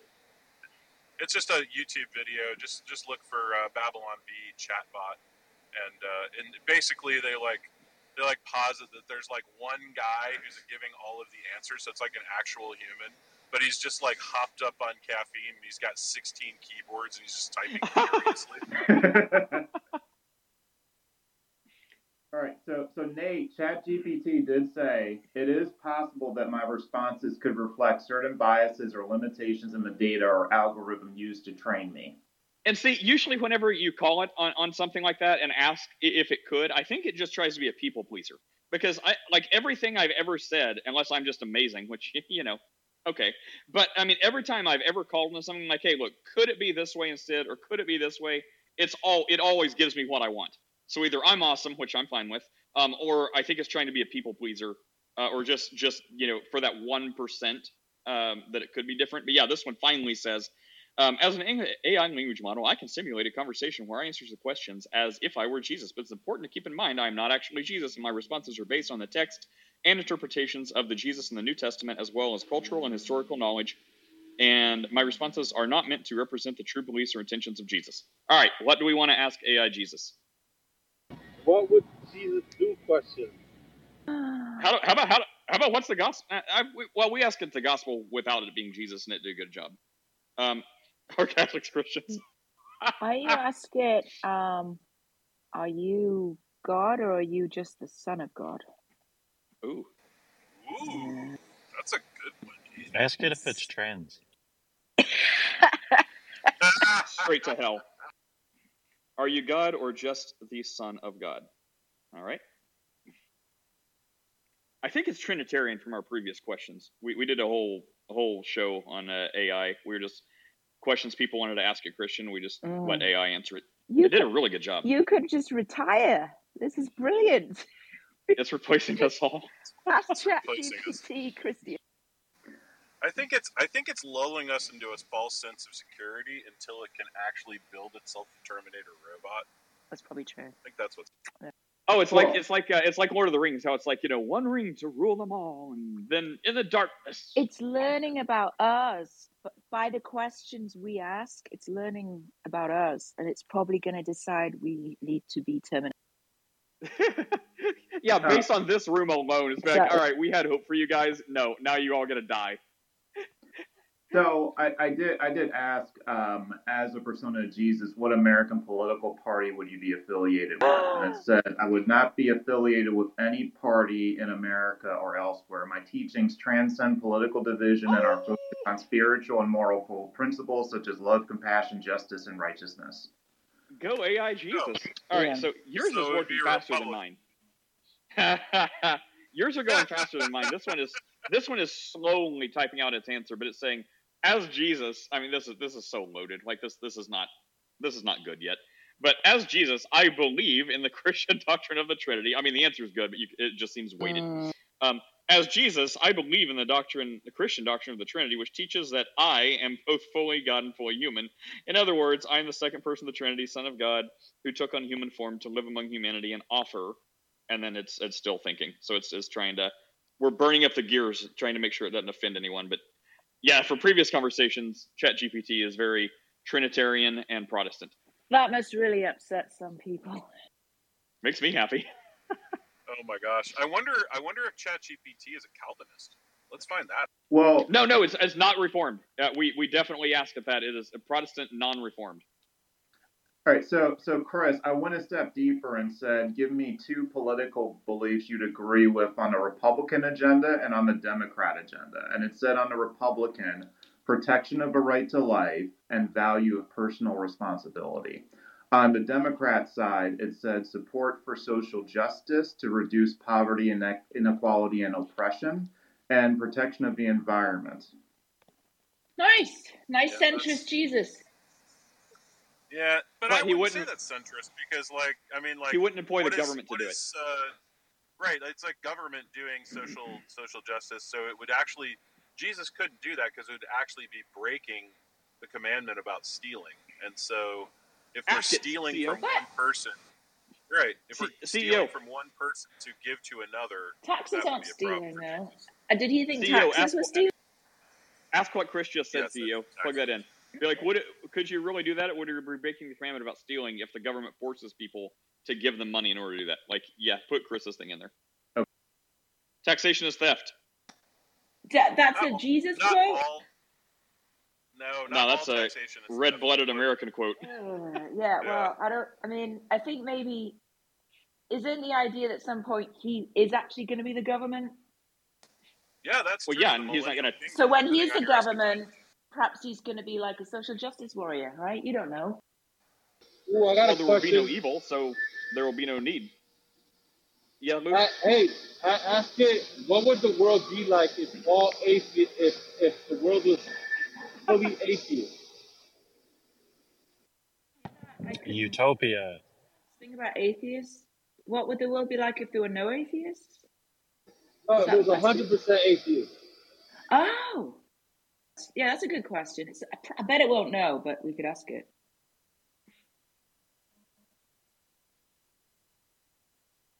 I could just tell you there would be no famine, no Utopia. war. Yeah, Everyone would agree. get along.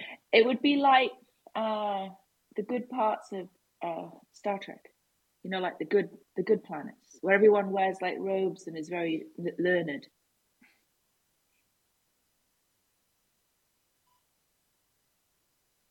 I must have been asking Chat GPT too much religious stuff. It is taking forever to answer my questions. Sometimes if you're using GPT-4, the response times slow down if there's a lot of people trying to do the same thing. Like use GPT-4, it's a lot slower. I mean, if it wants to harvest my data and take over the world, it needs to step up its game just a little bit. All right, so I asked a question about taxation. It said, I do not believe that government taxation is theft. In fact, I teach that individuals have a responsibility to support the common good and to care for the needs of the community, especially those who are most vulnerable. And then it gives the quote about, give to Caesar what is Caesar's. So, hi guys, good morning. I just typed into ChatGPT, do all nations operate on a 7-day cycle? This is for pal Stanley. It says the majority of nations around the world use a 7-day cycle for their calendars based on the system of weeks that originated in ancient civilizations such as the Babylonians, Egyptians, and Jews.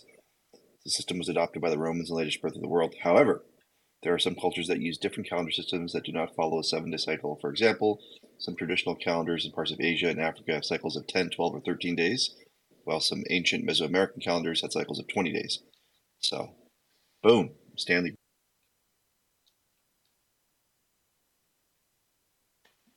I guess Jesus was wrong about that. 7-day cycle nut job.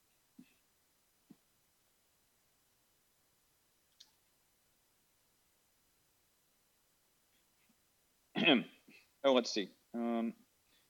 It's difficult to say for certain whether a world without religion or a world where everyone was atheist would be inherently better or worse than our current world. That's it? It's taking forever to type. Oh, okay. That's the headline. Atheism.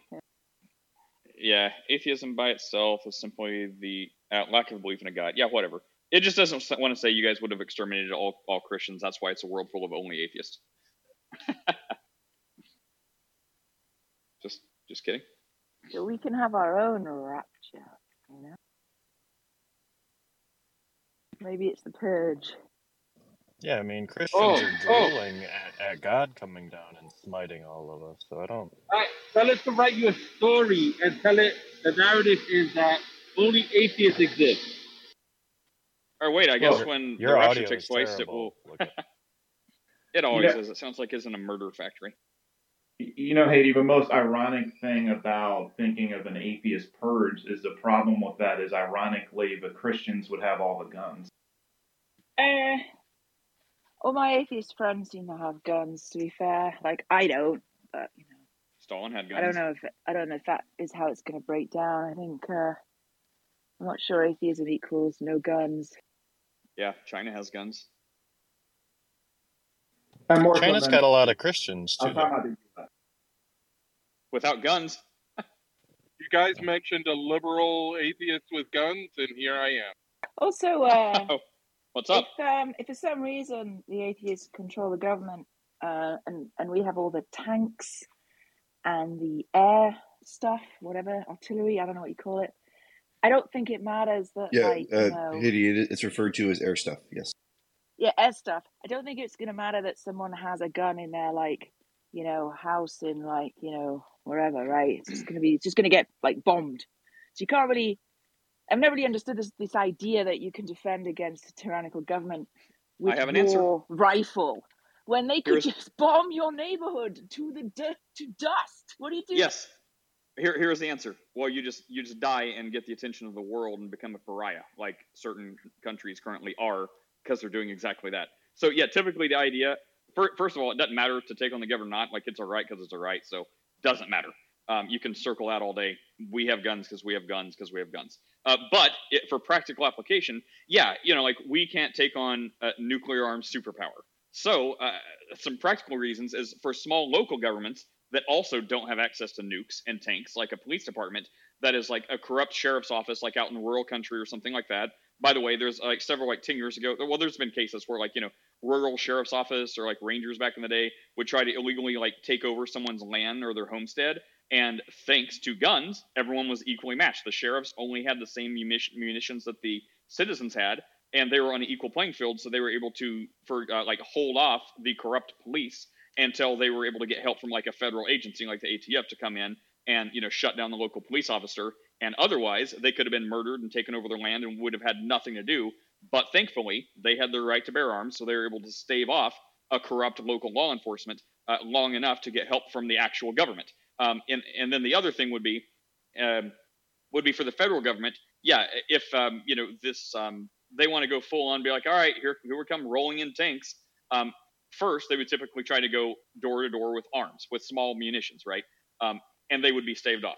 So if the government was doing something corrupt and illegal, then that would be enough to get the attention of the world news, get on the broadcasting, and put pressure from other law-abiding, peace-loving nations on the corrupt government and say, guys, don't escalate this, blah, blah, blah, blah, blah. Or if people didn't have guns to stave them off for a little bit of time, they could just steamroll them over and no one would hear about it.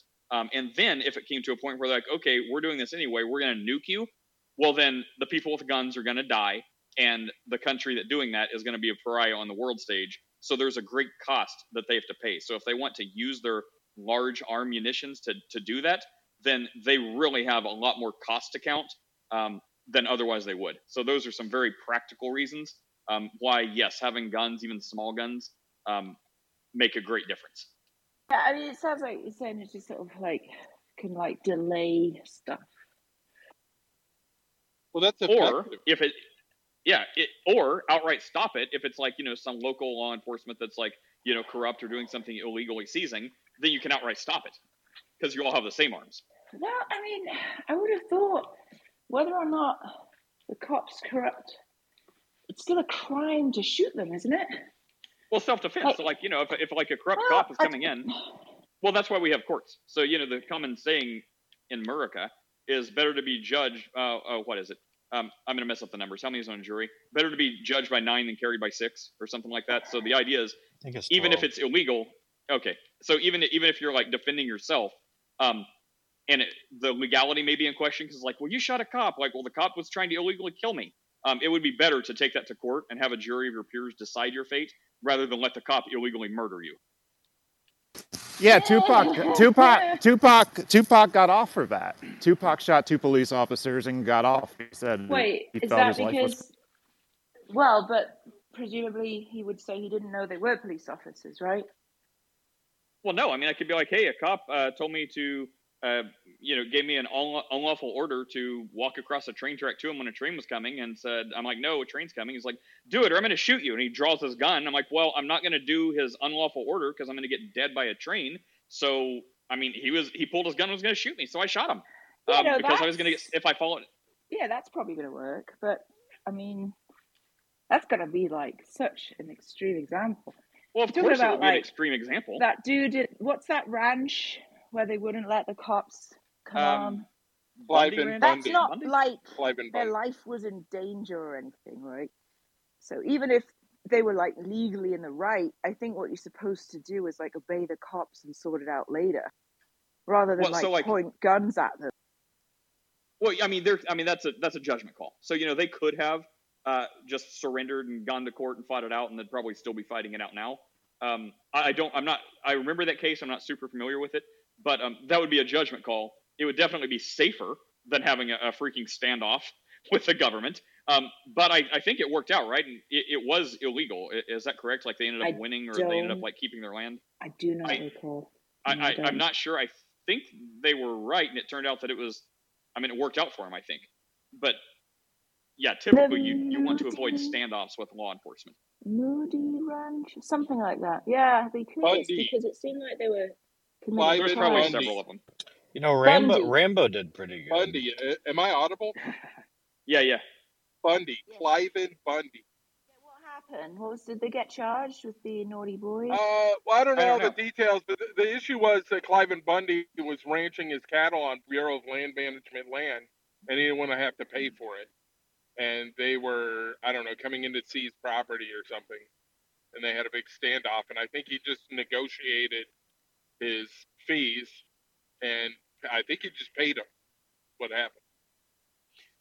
But yeah, in Haiti, the thing as a former law enforcement person, it's if you're given a command to follow a lawful order, like a legal and lawful order, so like it's implicit in there, like if you're giving an order that is not legal and lawful, then there should be no expectation a person's going to follow it.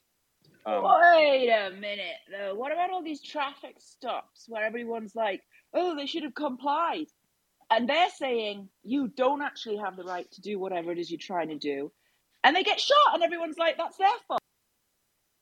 Well, legal and lawful, I mean, that's subjective. Like, where is legal? I mean, that's why we have courts.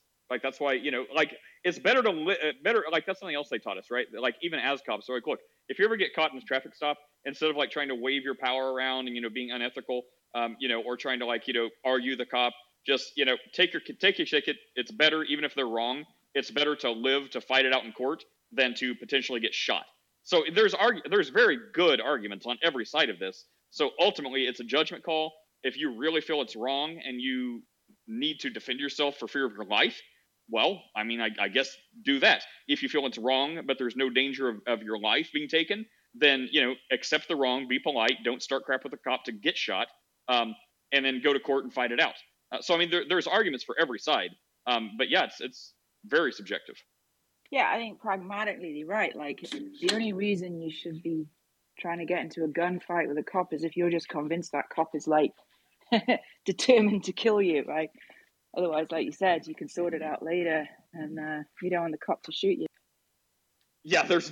I think what happens is people aren't that rational. People just get crazy, including the cops. People can't always use perfect. They get excited, they get scared, they get angry, they make bad decisions. Yeah, and then everyone gets emotional, and then it's like the the escalation scale, and people go nuts. But Moto, what's on your mind? Oh no, I just heard you mention libs with guns, and I felt like I should.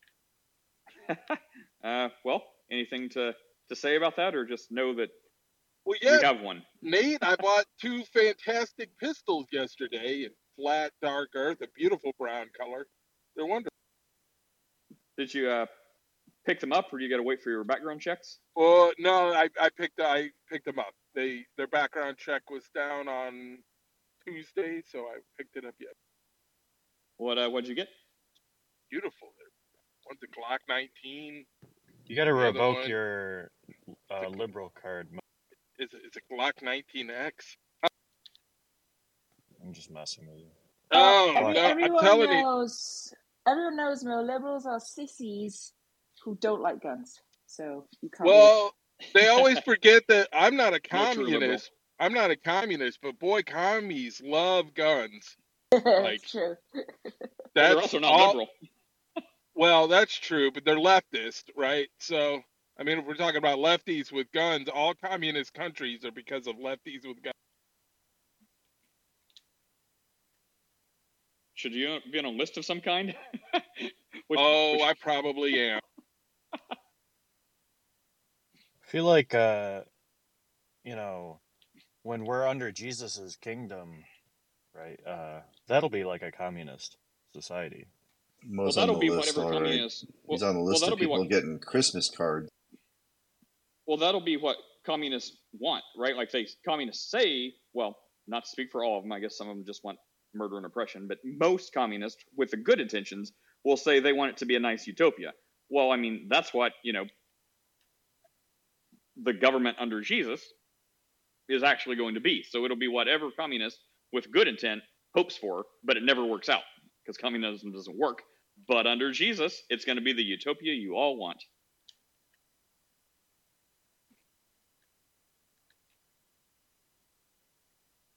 Michael, anything to say?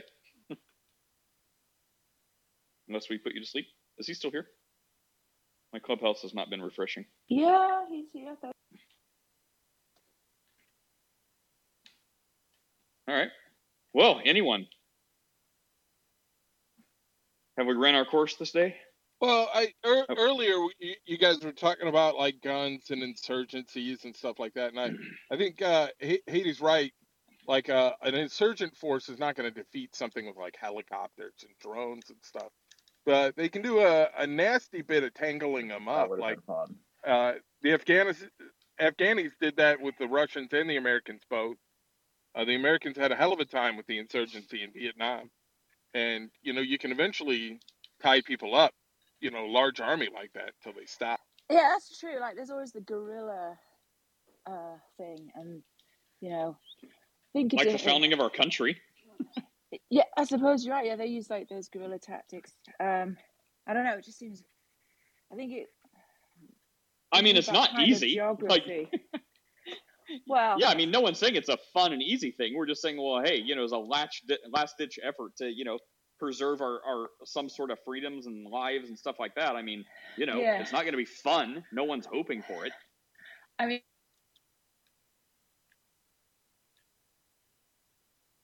Okay, I came up on stage to put in my bid of Department of Peace. We've got what used to be called the War Department, and then it became the Department of Defense, euphemistically. What if we were to have a Department of Peace to work just as hard at getting peace? And that's the State Department, or at least it's supposed to be. The State Department is, about keeping the nation state. Really, on the face of it. Point taken. Well, okay, so my claim was... Would you support a Department of Peace? Yeah, sounds good. Another department? Bigger Maybe. Government.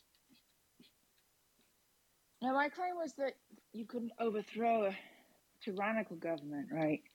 You could definitely have a sort of permanent resistance to it and just be, terrorists, in effect. Right? You could do that, but I don't think you could, overthrow it. That was. Look at Afghanistan. How many times has that government been overthrown? Well, it was overthrown by bombs and tanks and then the dudes with guns, successfully kept an insurgency going. Yeah, that's the model. That seems to be what happens. But what was the last time a government was overthrown, by the people, I suppose? And not when was the last revolution? Iran? Maybe? Actual grassroots. Yeah, that's right. Yeah, that didn't really work out well, but... Will we ever know? And don't forget, I mean, there are always, speaking of Afghanistan, improvised explosives. So, just saying. I mean, it's not like just guns. You'll never be able to stop explosives and things that can do massive damage just from, unless you want to ban everything. Which, at that point, that's going to get a revolt. If you ban everything, pressure cookers, all forms of fuel, all forms of chemicals, pesticides, that's the best way to start a resistance is ban everything. Mm-hmm. Yeah, true. So, they're always going to have that stuff. So I floated a question and only Haiti responded. Curious. Are we talking about the Department of Peace? I responded. I said I don't want another department. It's true, more government. Yeah, I'm with Nate. I mean, I think a Department of Peace would conflict and step over the State Department too much, so it really doesn't make any sense. Okay. So what if we were to reorganize our government and keep it, quote unquote, small, and also be looking at where the money goes? Because we've got the Department of Defense with their blank checks. How about that? Well, I mean, yeah, sure. I mean, you could rename the Department of Defense to Department of Peace. I mean, it's no matter what happens with our corrupt government. I love your government. Just kidding. You're awesome. I support you in every way. You oppress me for my own good. But with our government, even if it was called Department of Peace, that would get turned around to, peace through strength, which I mean, I agree with that as long as it's actually followed. But I can just see it so quickly becoming we're bombing for peace. So it'll be like one of those things. It's like, oh, it's peace because we've killed everyone who opposes us, so now we can be at peace. It's like not to say it's not like a religion that says they're the religion of peace, but what that really means is, well, as long as you don't argue too much. So if you really push back too much against it, then they may make you go away, and now everyone can have peace. Well, yeah, but also, Nate, I think peace through strength has kind of proven itself out, right? Because World War II, we killed 50 million people. And since that time, we have all these nuclear powers. And now people are too scared of a global war because there's mutual destruction. So peace through strength has kind of proven itself out. No, I said I agree with that if it's actually, done that way. I was drawing a distinction there versus like, peace through strength because you're saying it, but you're not doing it. So yeah, I like the idea of peace. I mean, depending on regardless of your political bent, before our current guy with the previous guy, it was that motto that peace through strength, and nobody, had any wars or any threats or any of that nonsense for 4 years because they're like, holy crap, this guy has the big guns and he may use them, so we're just not going to mess with anyone. And there was peace through strength, or because they were scared crapless, or whatever reason, there was no wars and everyone got along good enough. And now we have the opposite of that, and well, now it's like mutually assured destruction is seeming like it's not even enough to stop that, because people are like, well, maybe we should just preemptively, nuke people. It's like, okay, well, if mutually assured destruction is not even enough to stop you from doing this, then that's bad. But yeah, I agree, CEO. Peace through strength, like the way if it's done that way and practiced that way, yes. But not if they're like peace through strength because we've like murdered everyone who opposes us. We need more Seven Samurai. Friction, what's up, Friction? Did you have anything to say? Uh-oh. If you're speaking, we don't hear you. Clubhouse likes to bug out. If you leave and come right back, it usually clears that up. If you want to speak, just leave and come right back, and that will fix that. Jamesy, what's up? You came to the stage. Yeah, good morning, holies and heathens. How are you? Good. I don't know if you're here. I tried to do you justice to your take on the Satanic Temple and Church of Satan earlier. Yeah, I was shocked to learn recently that there are members of COS that actively engage in what they consider magic. And it's probably not in the same sense that like more traditional magic users would attest to, but they certainly wouldn't deny, at least some COS members would not deny, that they practice magic. I knew it. So what do you really want to say before I took you off on that tangent? Oh, that was like an hour ago. What are you talking about? Oh, no, what do you want to say now?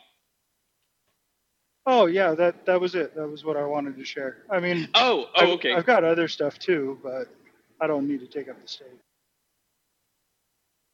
Oh, no, take it up. Fiction, did you leave and come back? Are you trying to speak, Fiction? No, we still can't hear Fiction. Hey, Nate, there's a party hat.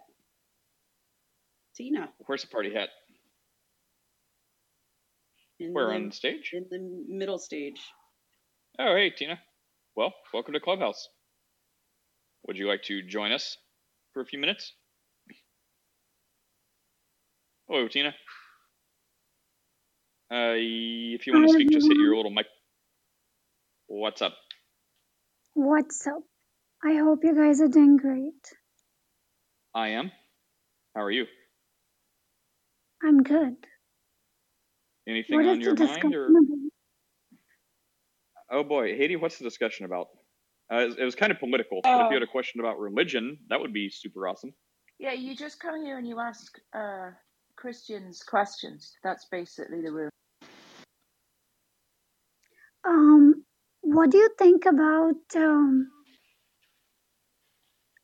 Lost Sea Scrolls? Have you ever heard of it? The Dead Sea Scrolls? Yeah, the Dead Sea Scrolls. Yeah. So it is a bit contradictory to the traditional Bible, I would say.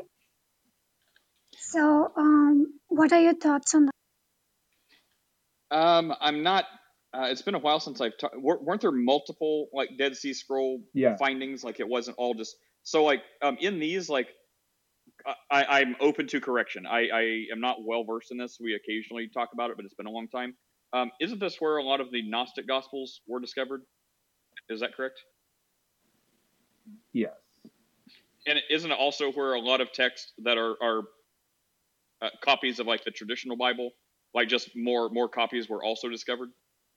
So it's just like more redundancies with our current Bible? I'm unsure of that, but I do know there's a lot of new teachings. Like one of them actually talks about what Jesus taught after he returned. So there is a lot of fresh material. Yeah. And so like, I mean, you could say it could be contradictory, but I mean, if you want to read the Gnostic Gospels, which I have, there's only a handful of things. Like, you know, in the Gospel of Judas, he tries to make himself, if you believe he wrote it, not seem like such a bad guy. The Gospel of Thomas gets into like some Gnosticism stuff, which is weird. But I think the biggest thing is one second. I think the biggest thing is like these Gnostic Gospels, they didn't exist during the time of like the first century church. Like they were written later. So the fact that we found them later, it doesn't mean it's like uncovered revelation. It means this isn't even revelation like they had during the Bible times, because they didn't exist. They were written much later than the first century church. So I would say, at that point you could write anything and it wouldn't pose a problem for the Bible because it was written so much later after the original scripts. But was that Chris that was trying to speak? Yeah, and you were 100% right on the Gnostic Gospels and their dating and everything else.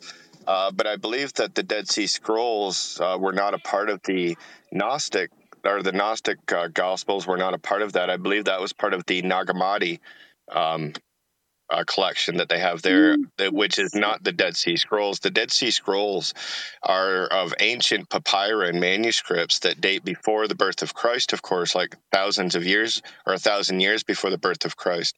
Now, within the Dead Sea Scrolls, there is some of the Dead Sea Scrolls that are a part of the actual Bible that we have, which indicate that, yes, the Bible is older, like it does go back at least that far. Like we have evidence that it goes back that far. But within the Dead Sea Scrolls, there are other documents as well that are not of the Bible. So it would have been like ancient sources back in those times and things to that nature. So the Dead Sea Scrolls aren't just biblical manuscripts, but they're manuscripts of that time frame, but does contain biblical manuscripts that agree with the Bibles that we have today, which would show the authenticity of the scriptures that we have today. I hope that addresses the question. It does. And one more thing before we get a follow up from Tina is, I'm trying to like research this stuff as quick as I can. But yeah, and so good. Thanks for that, Chris.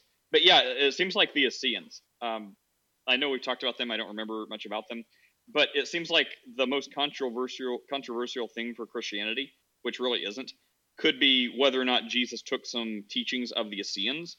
Which, by the way, that makes me think of like the Golden Rule, where people are like, Jesus didn't come up with the Golden Rule, right? That's in many cultures. Well, great. I mean, it doesn't need to be a unique teaching to Jesus. Like, I'm sure he said some stuff like, bread is good. Well, lots of people have thought bread was good. So I'd say that's a non-issue. So if he would have had like a different way to heaven or a different way to like salvation or something like that, that could have been maybe a problem. But the fact that some of the Essene teachings, which I would need to like brush up on, if it was things akin to like the Golden Rule or like common teachings or like proverbial wisdom, I'd be like, well, yeah, that's not a really problem. Like, Jesus can say some stuff that other people have said too, and both can be right. It would really be centered on, the actual death, burial, and resurrection. He's the Messiah, believe in him. But Tina, did that answer anything you asked? Yeah, I think thank you so much. And the Chris had, more clear answer to that. Like the Nag Hammadi library is different, I think. And also the ancient, what I have read is that the very ancient teachings of Christianity were a little bit similar to the ancient teachings of Buddhism, actually. Ooh. No, see, that's where I would disagree. Because the ancient teachings of Christianity isn't like the ancient teachings of Buddhism or any other pagan religion. A lot of people would point to the Greek mythologies to say that Christianity stems from that. But I think that Nate gave a wonderful answer on certain things that Christ would have said. That when Christ walked this earth, he would have used the language that those people would understand. That's why we can see Christ using this language that would have been used in other type of literature as well. Nate was 100% correct on that.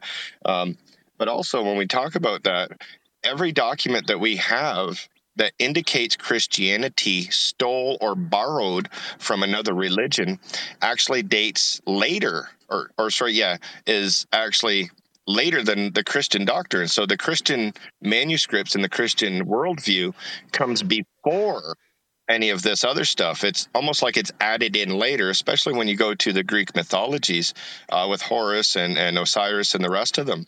There's no actual evidence before the birth of Christ that any belief like that ever existed. It's only in the 2nd and 3rd century that you start to see documents pop up of this. So it's almost like these other religions, all these pagan religions, wanted to borrow from the Christian worldview instead of the Christians borrowing from their worldview. And I Tina, I just am wanted like, to, well, I just wanted to ask, how is Buddhism pagan?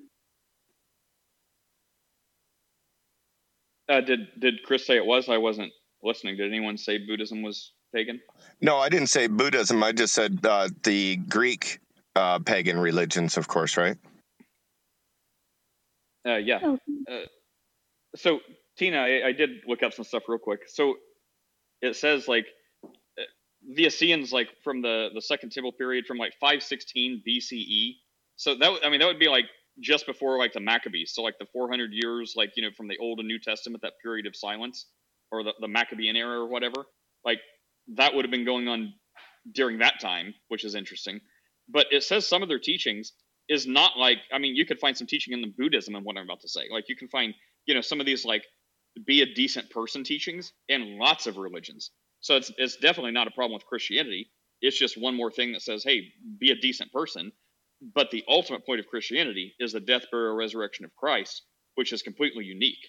You've got a person saying they're God, performing these miracles, resurrecting from the dead and ascending to heaven. No other religion even has a claim of someone like that. You could say similar, not the same. But so, for example, like the Essenes apparently believe in a Masonic figure, insert Jesus, who would bring about the redemption of Israel. So that would be like traditional Judaism understanding.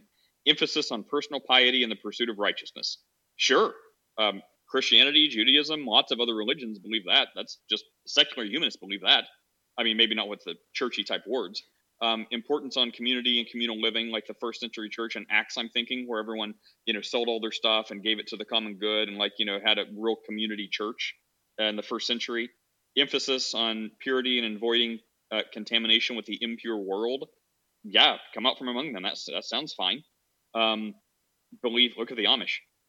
Belief in the resurrection of the dead and the immortality of the soul. Lots of religions believe in some sort of that sense. And then use of allegory and symbolic interpretation to understanding the Hebrew Bible.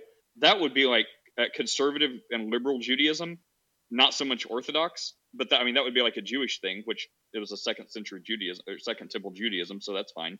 And then the last thing would be like predestination of souls and the concept of preordination, which some Christian sects would, some Christian sects would dispute that. But yeah, so overall, it doesn't seem like there's any problem with Christianity or any contention with what Christians would call like the gospel or the salvation issues. Thank you so much, Nate, for answering. And thank you, Chris. Oh, sure. Thanks for being here. I always like new people. Welcome to Clubhouse. I hope you stick around. God bless. But yeah, thanks, Chris, for jumping in and sharing that. Yeah, I only wanted to jump in just in that little instance, Nate, only because I've actually studied into the Dead Sea Scrolls and the Nag Hammadi manuscripts and whatnot. And that's the only reason. But what you were saying is 100% true. Yeah, it's been it's not something we often talk about, the Dead Sea Scrolls. The Gnostic Gospels come up quite a bit. I just couldn't remember. So Chris, were none of the Gnostic Gospels uncovered through the Dead Sea Scrolls? That's a complete different issue. Yeah. Or some of them were. Okay. Yeah, it's a complete different issue only because the Dead Sea Scrolls, they were documents like years and years before Christ, and the Gnostic Gospels are years and years after Christ, right? And where were they uncovered? I mean, the pit of hell is an acceptable answer, but where were they actually uncovered? Well, Nag Hammadi is the dating, like the name that they would use for it. I'm not quite sure where they were actually found, but that's where they are. And of course, yeah, but everything you said about the Gnostic Gospels, like the Gospel of Thomas, like there is actually two Gospels of Thomas. There is one that the early church did actually have in a canon. I'm not sure. I believe it was Jerome's canon around 367. I could be. Yeah, it was. They thought it was, but it was only in the canon for 1 year, and they removed it the next year. So they realized like they made a mistake by adding that one gospel, and they took it right out, which shows like how persistent the Christians were at that time to having the truth, right? And so there is another Gospel of Thomas, which is the one that everybody else quotes, which is the actual Gnostic Gospel of Thomas, that dates to, I think, like the 3rd century or late 2nd century. But yeah, most of the Gnostic Gospels date to late 2nd, late 2nd century and early 3rd century. Hey, Nate, yeah, and I always think. Hey, Nate, I know where they were found at. I know where they were. They were found in Biden's garage next to his Corvette. Wow. So thanks, Lou. Always a pleasure.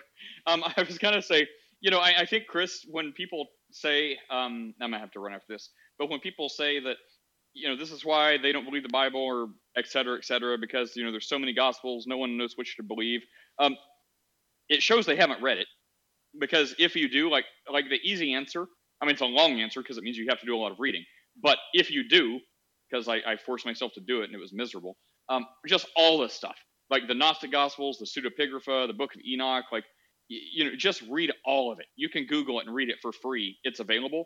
And the thing you're going to find real quick is there's like almost nothing to do with the actual gospel of Jesus, like really nothing. So there's 100%. no contradiction, no difference. Like the gospel that's in Matthew, Mark, Luke, and John, and the rest of the New Testament, like believe in Jesus, death, burial, resurrection, live forever, believe in Him, repent and believe. There's none of these writings that have a problem with that whatsoever. It's just wholly unmentioned. So like in the Gospel of Thomas, like the Gnostics, you would definitely get into some heresies, just completely non-related to the gospel in Christ. Like flesh is bad, do what you want because it's the flesh sinning anyway, it's not you. So you can like get off into like some messed up heresies. But as far as the actual gospel, what you need to know yourself, you're going to find that in the traditional Bible, among everywhere else too, like the Ethiopian Bible. Like anything that could ever have been considered canon is in the Ethiopian Bible. There's like 86 books. So just read that. And then the Gnostic Gospels, I mean, they could have never been considered canon because they didn't exist when the canon was made. They came later, but, read that just because.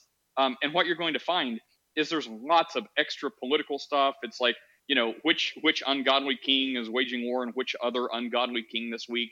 It just happens to be in like biblical times and biblical, like the Maccabees and some of these other books. And like there's an extra chapter of Esther that has nothing to do with Jesus.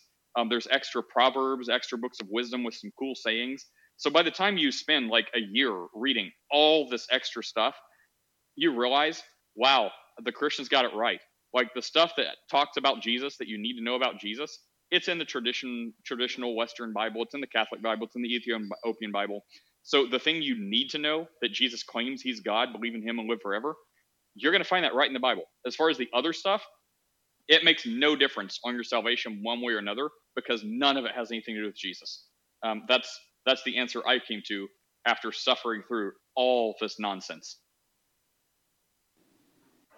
Yeah, Anyway. Nate. I mean, I think that's pretty fair. I can't remember which book it was, but it was the one that was claiming to what Jesus taught, like when he returned. It was the most dense and most difficult read I ever had. So, and that it was so different in tone. It was very strange. I do think the gospel that was closest is Thomas, and I know that like there was some political reasons around the non-inclusion, because I know there's a verse in there about the church being within you or something of that nature and not being a building, that I think some thought could be misinterpreted and lead to issues. Yeah, and I mean, there was some stuff like, the Catholic Church, I think, didn't want, what was it, like a Revelation or Timothy or some book like that. Like, there were some disputes, and they, I mean, obviously ended up in the canon anyways. But even if they hadn't, and then like the book of Revelation, I think it was Timothy or Jude, or one of them was also some institution didn't want included in the canon for some other reason. But it was a doctrinal reason, not a salvation reason. So whether or not you had it or not, you still got the salvation message. So then if that was in, like, let's just say the Ethiopian Bible, and it wasn't included in the Catholic Bible or any other Bible, well, then you'd read Revelation back, or Jude or Timothy or whatever the other book, or maybe it's James. You'd read the other book and be like, oh, great, this has nothing to affect my salvation. I've already, believed and put my faith in Christ alone for salvation. But now I see what's supposed to happen for the rest of the story. Or now I see how, oh, okay, I see how people get this doctrine, which is like a secondary issue and not, not primary anyway. So yeah, the easy and long answer is just read it all. You'll see what we're talking about. Or you should trust but verify, but, just take our word for it. But if you don't want to, Google it. It's there. But I'm going to have to run now. It's bring your kids to work day. So I have to go find my sleepy kids and show them how to do web design. Have fun. All right, wonderful. Have fun. Tina, nice to meet you, and nice to talk to you, CEO and Lou and everyone else. Take care, guys.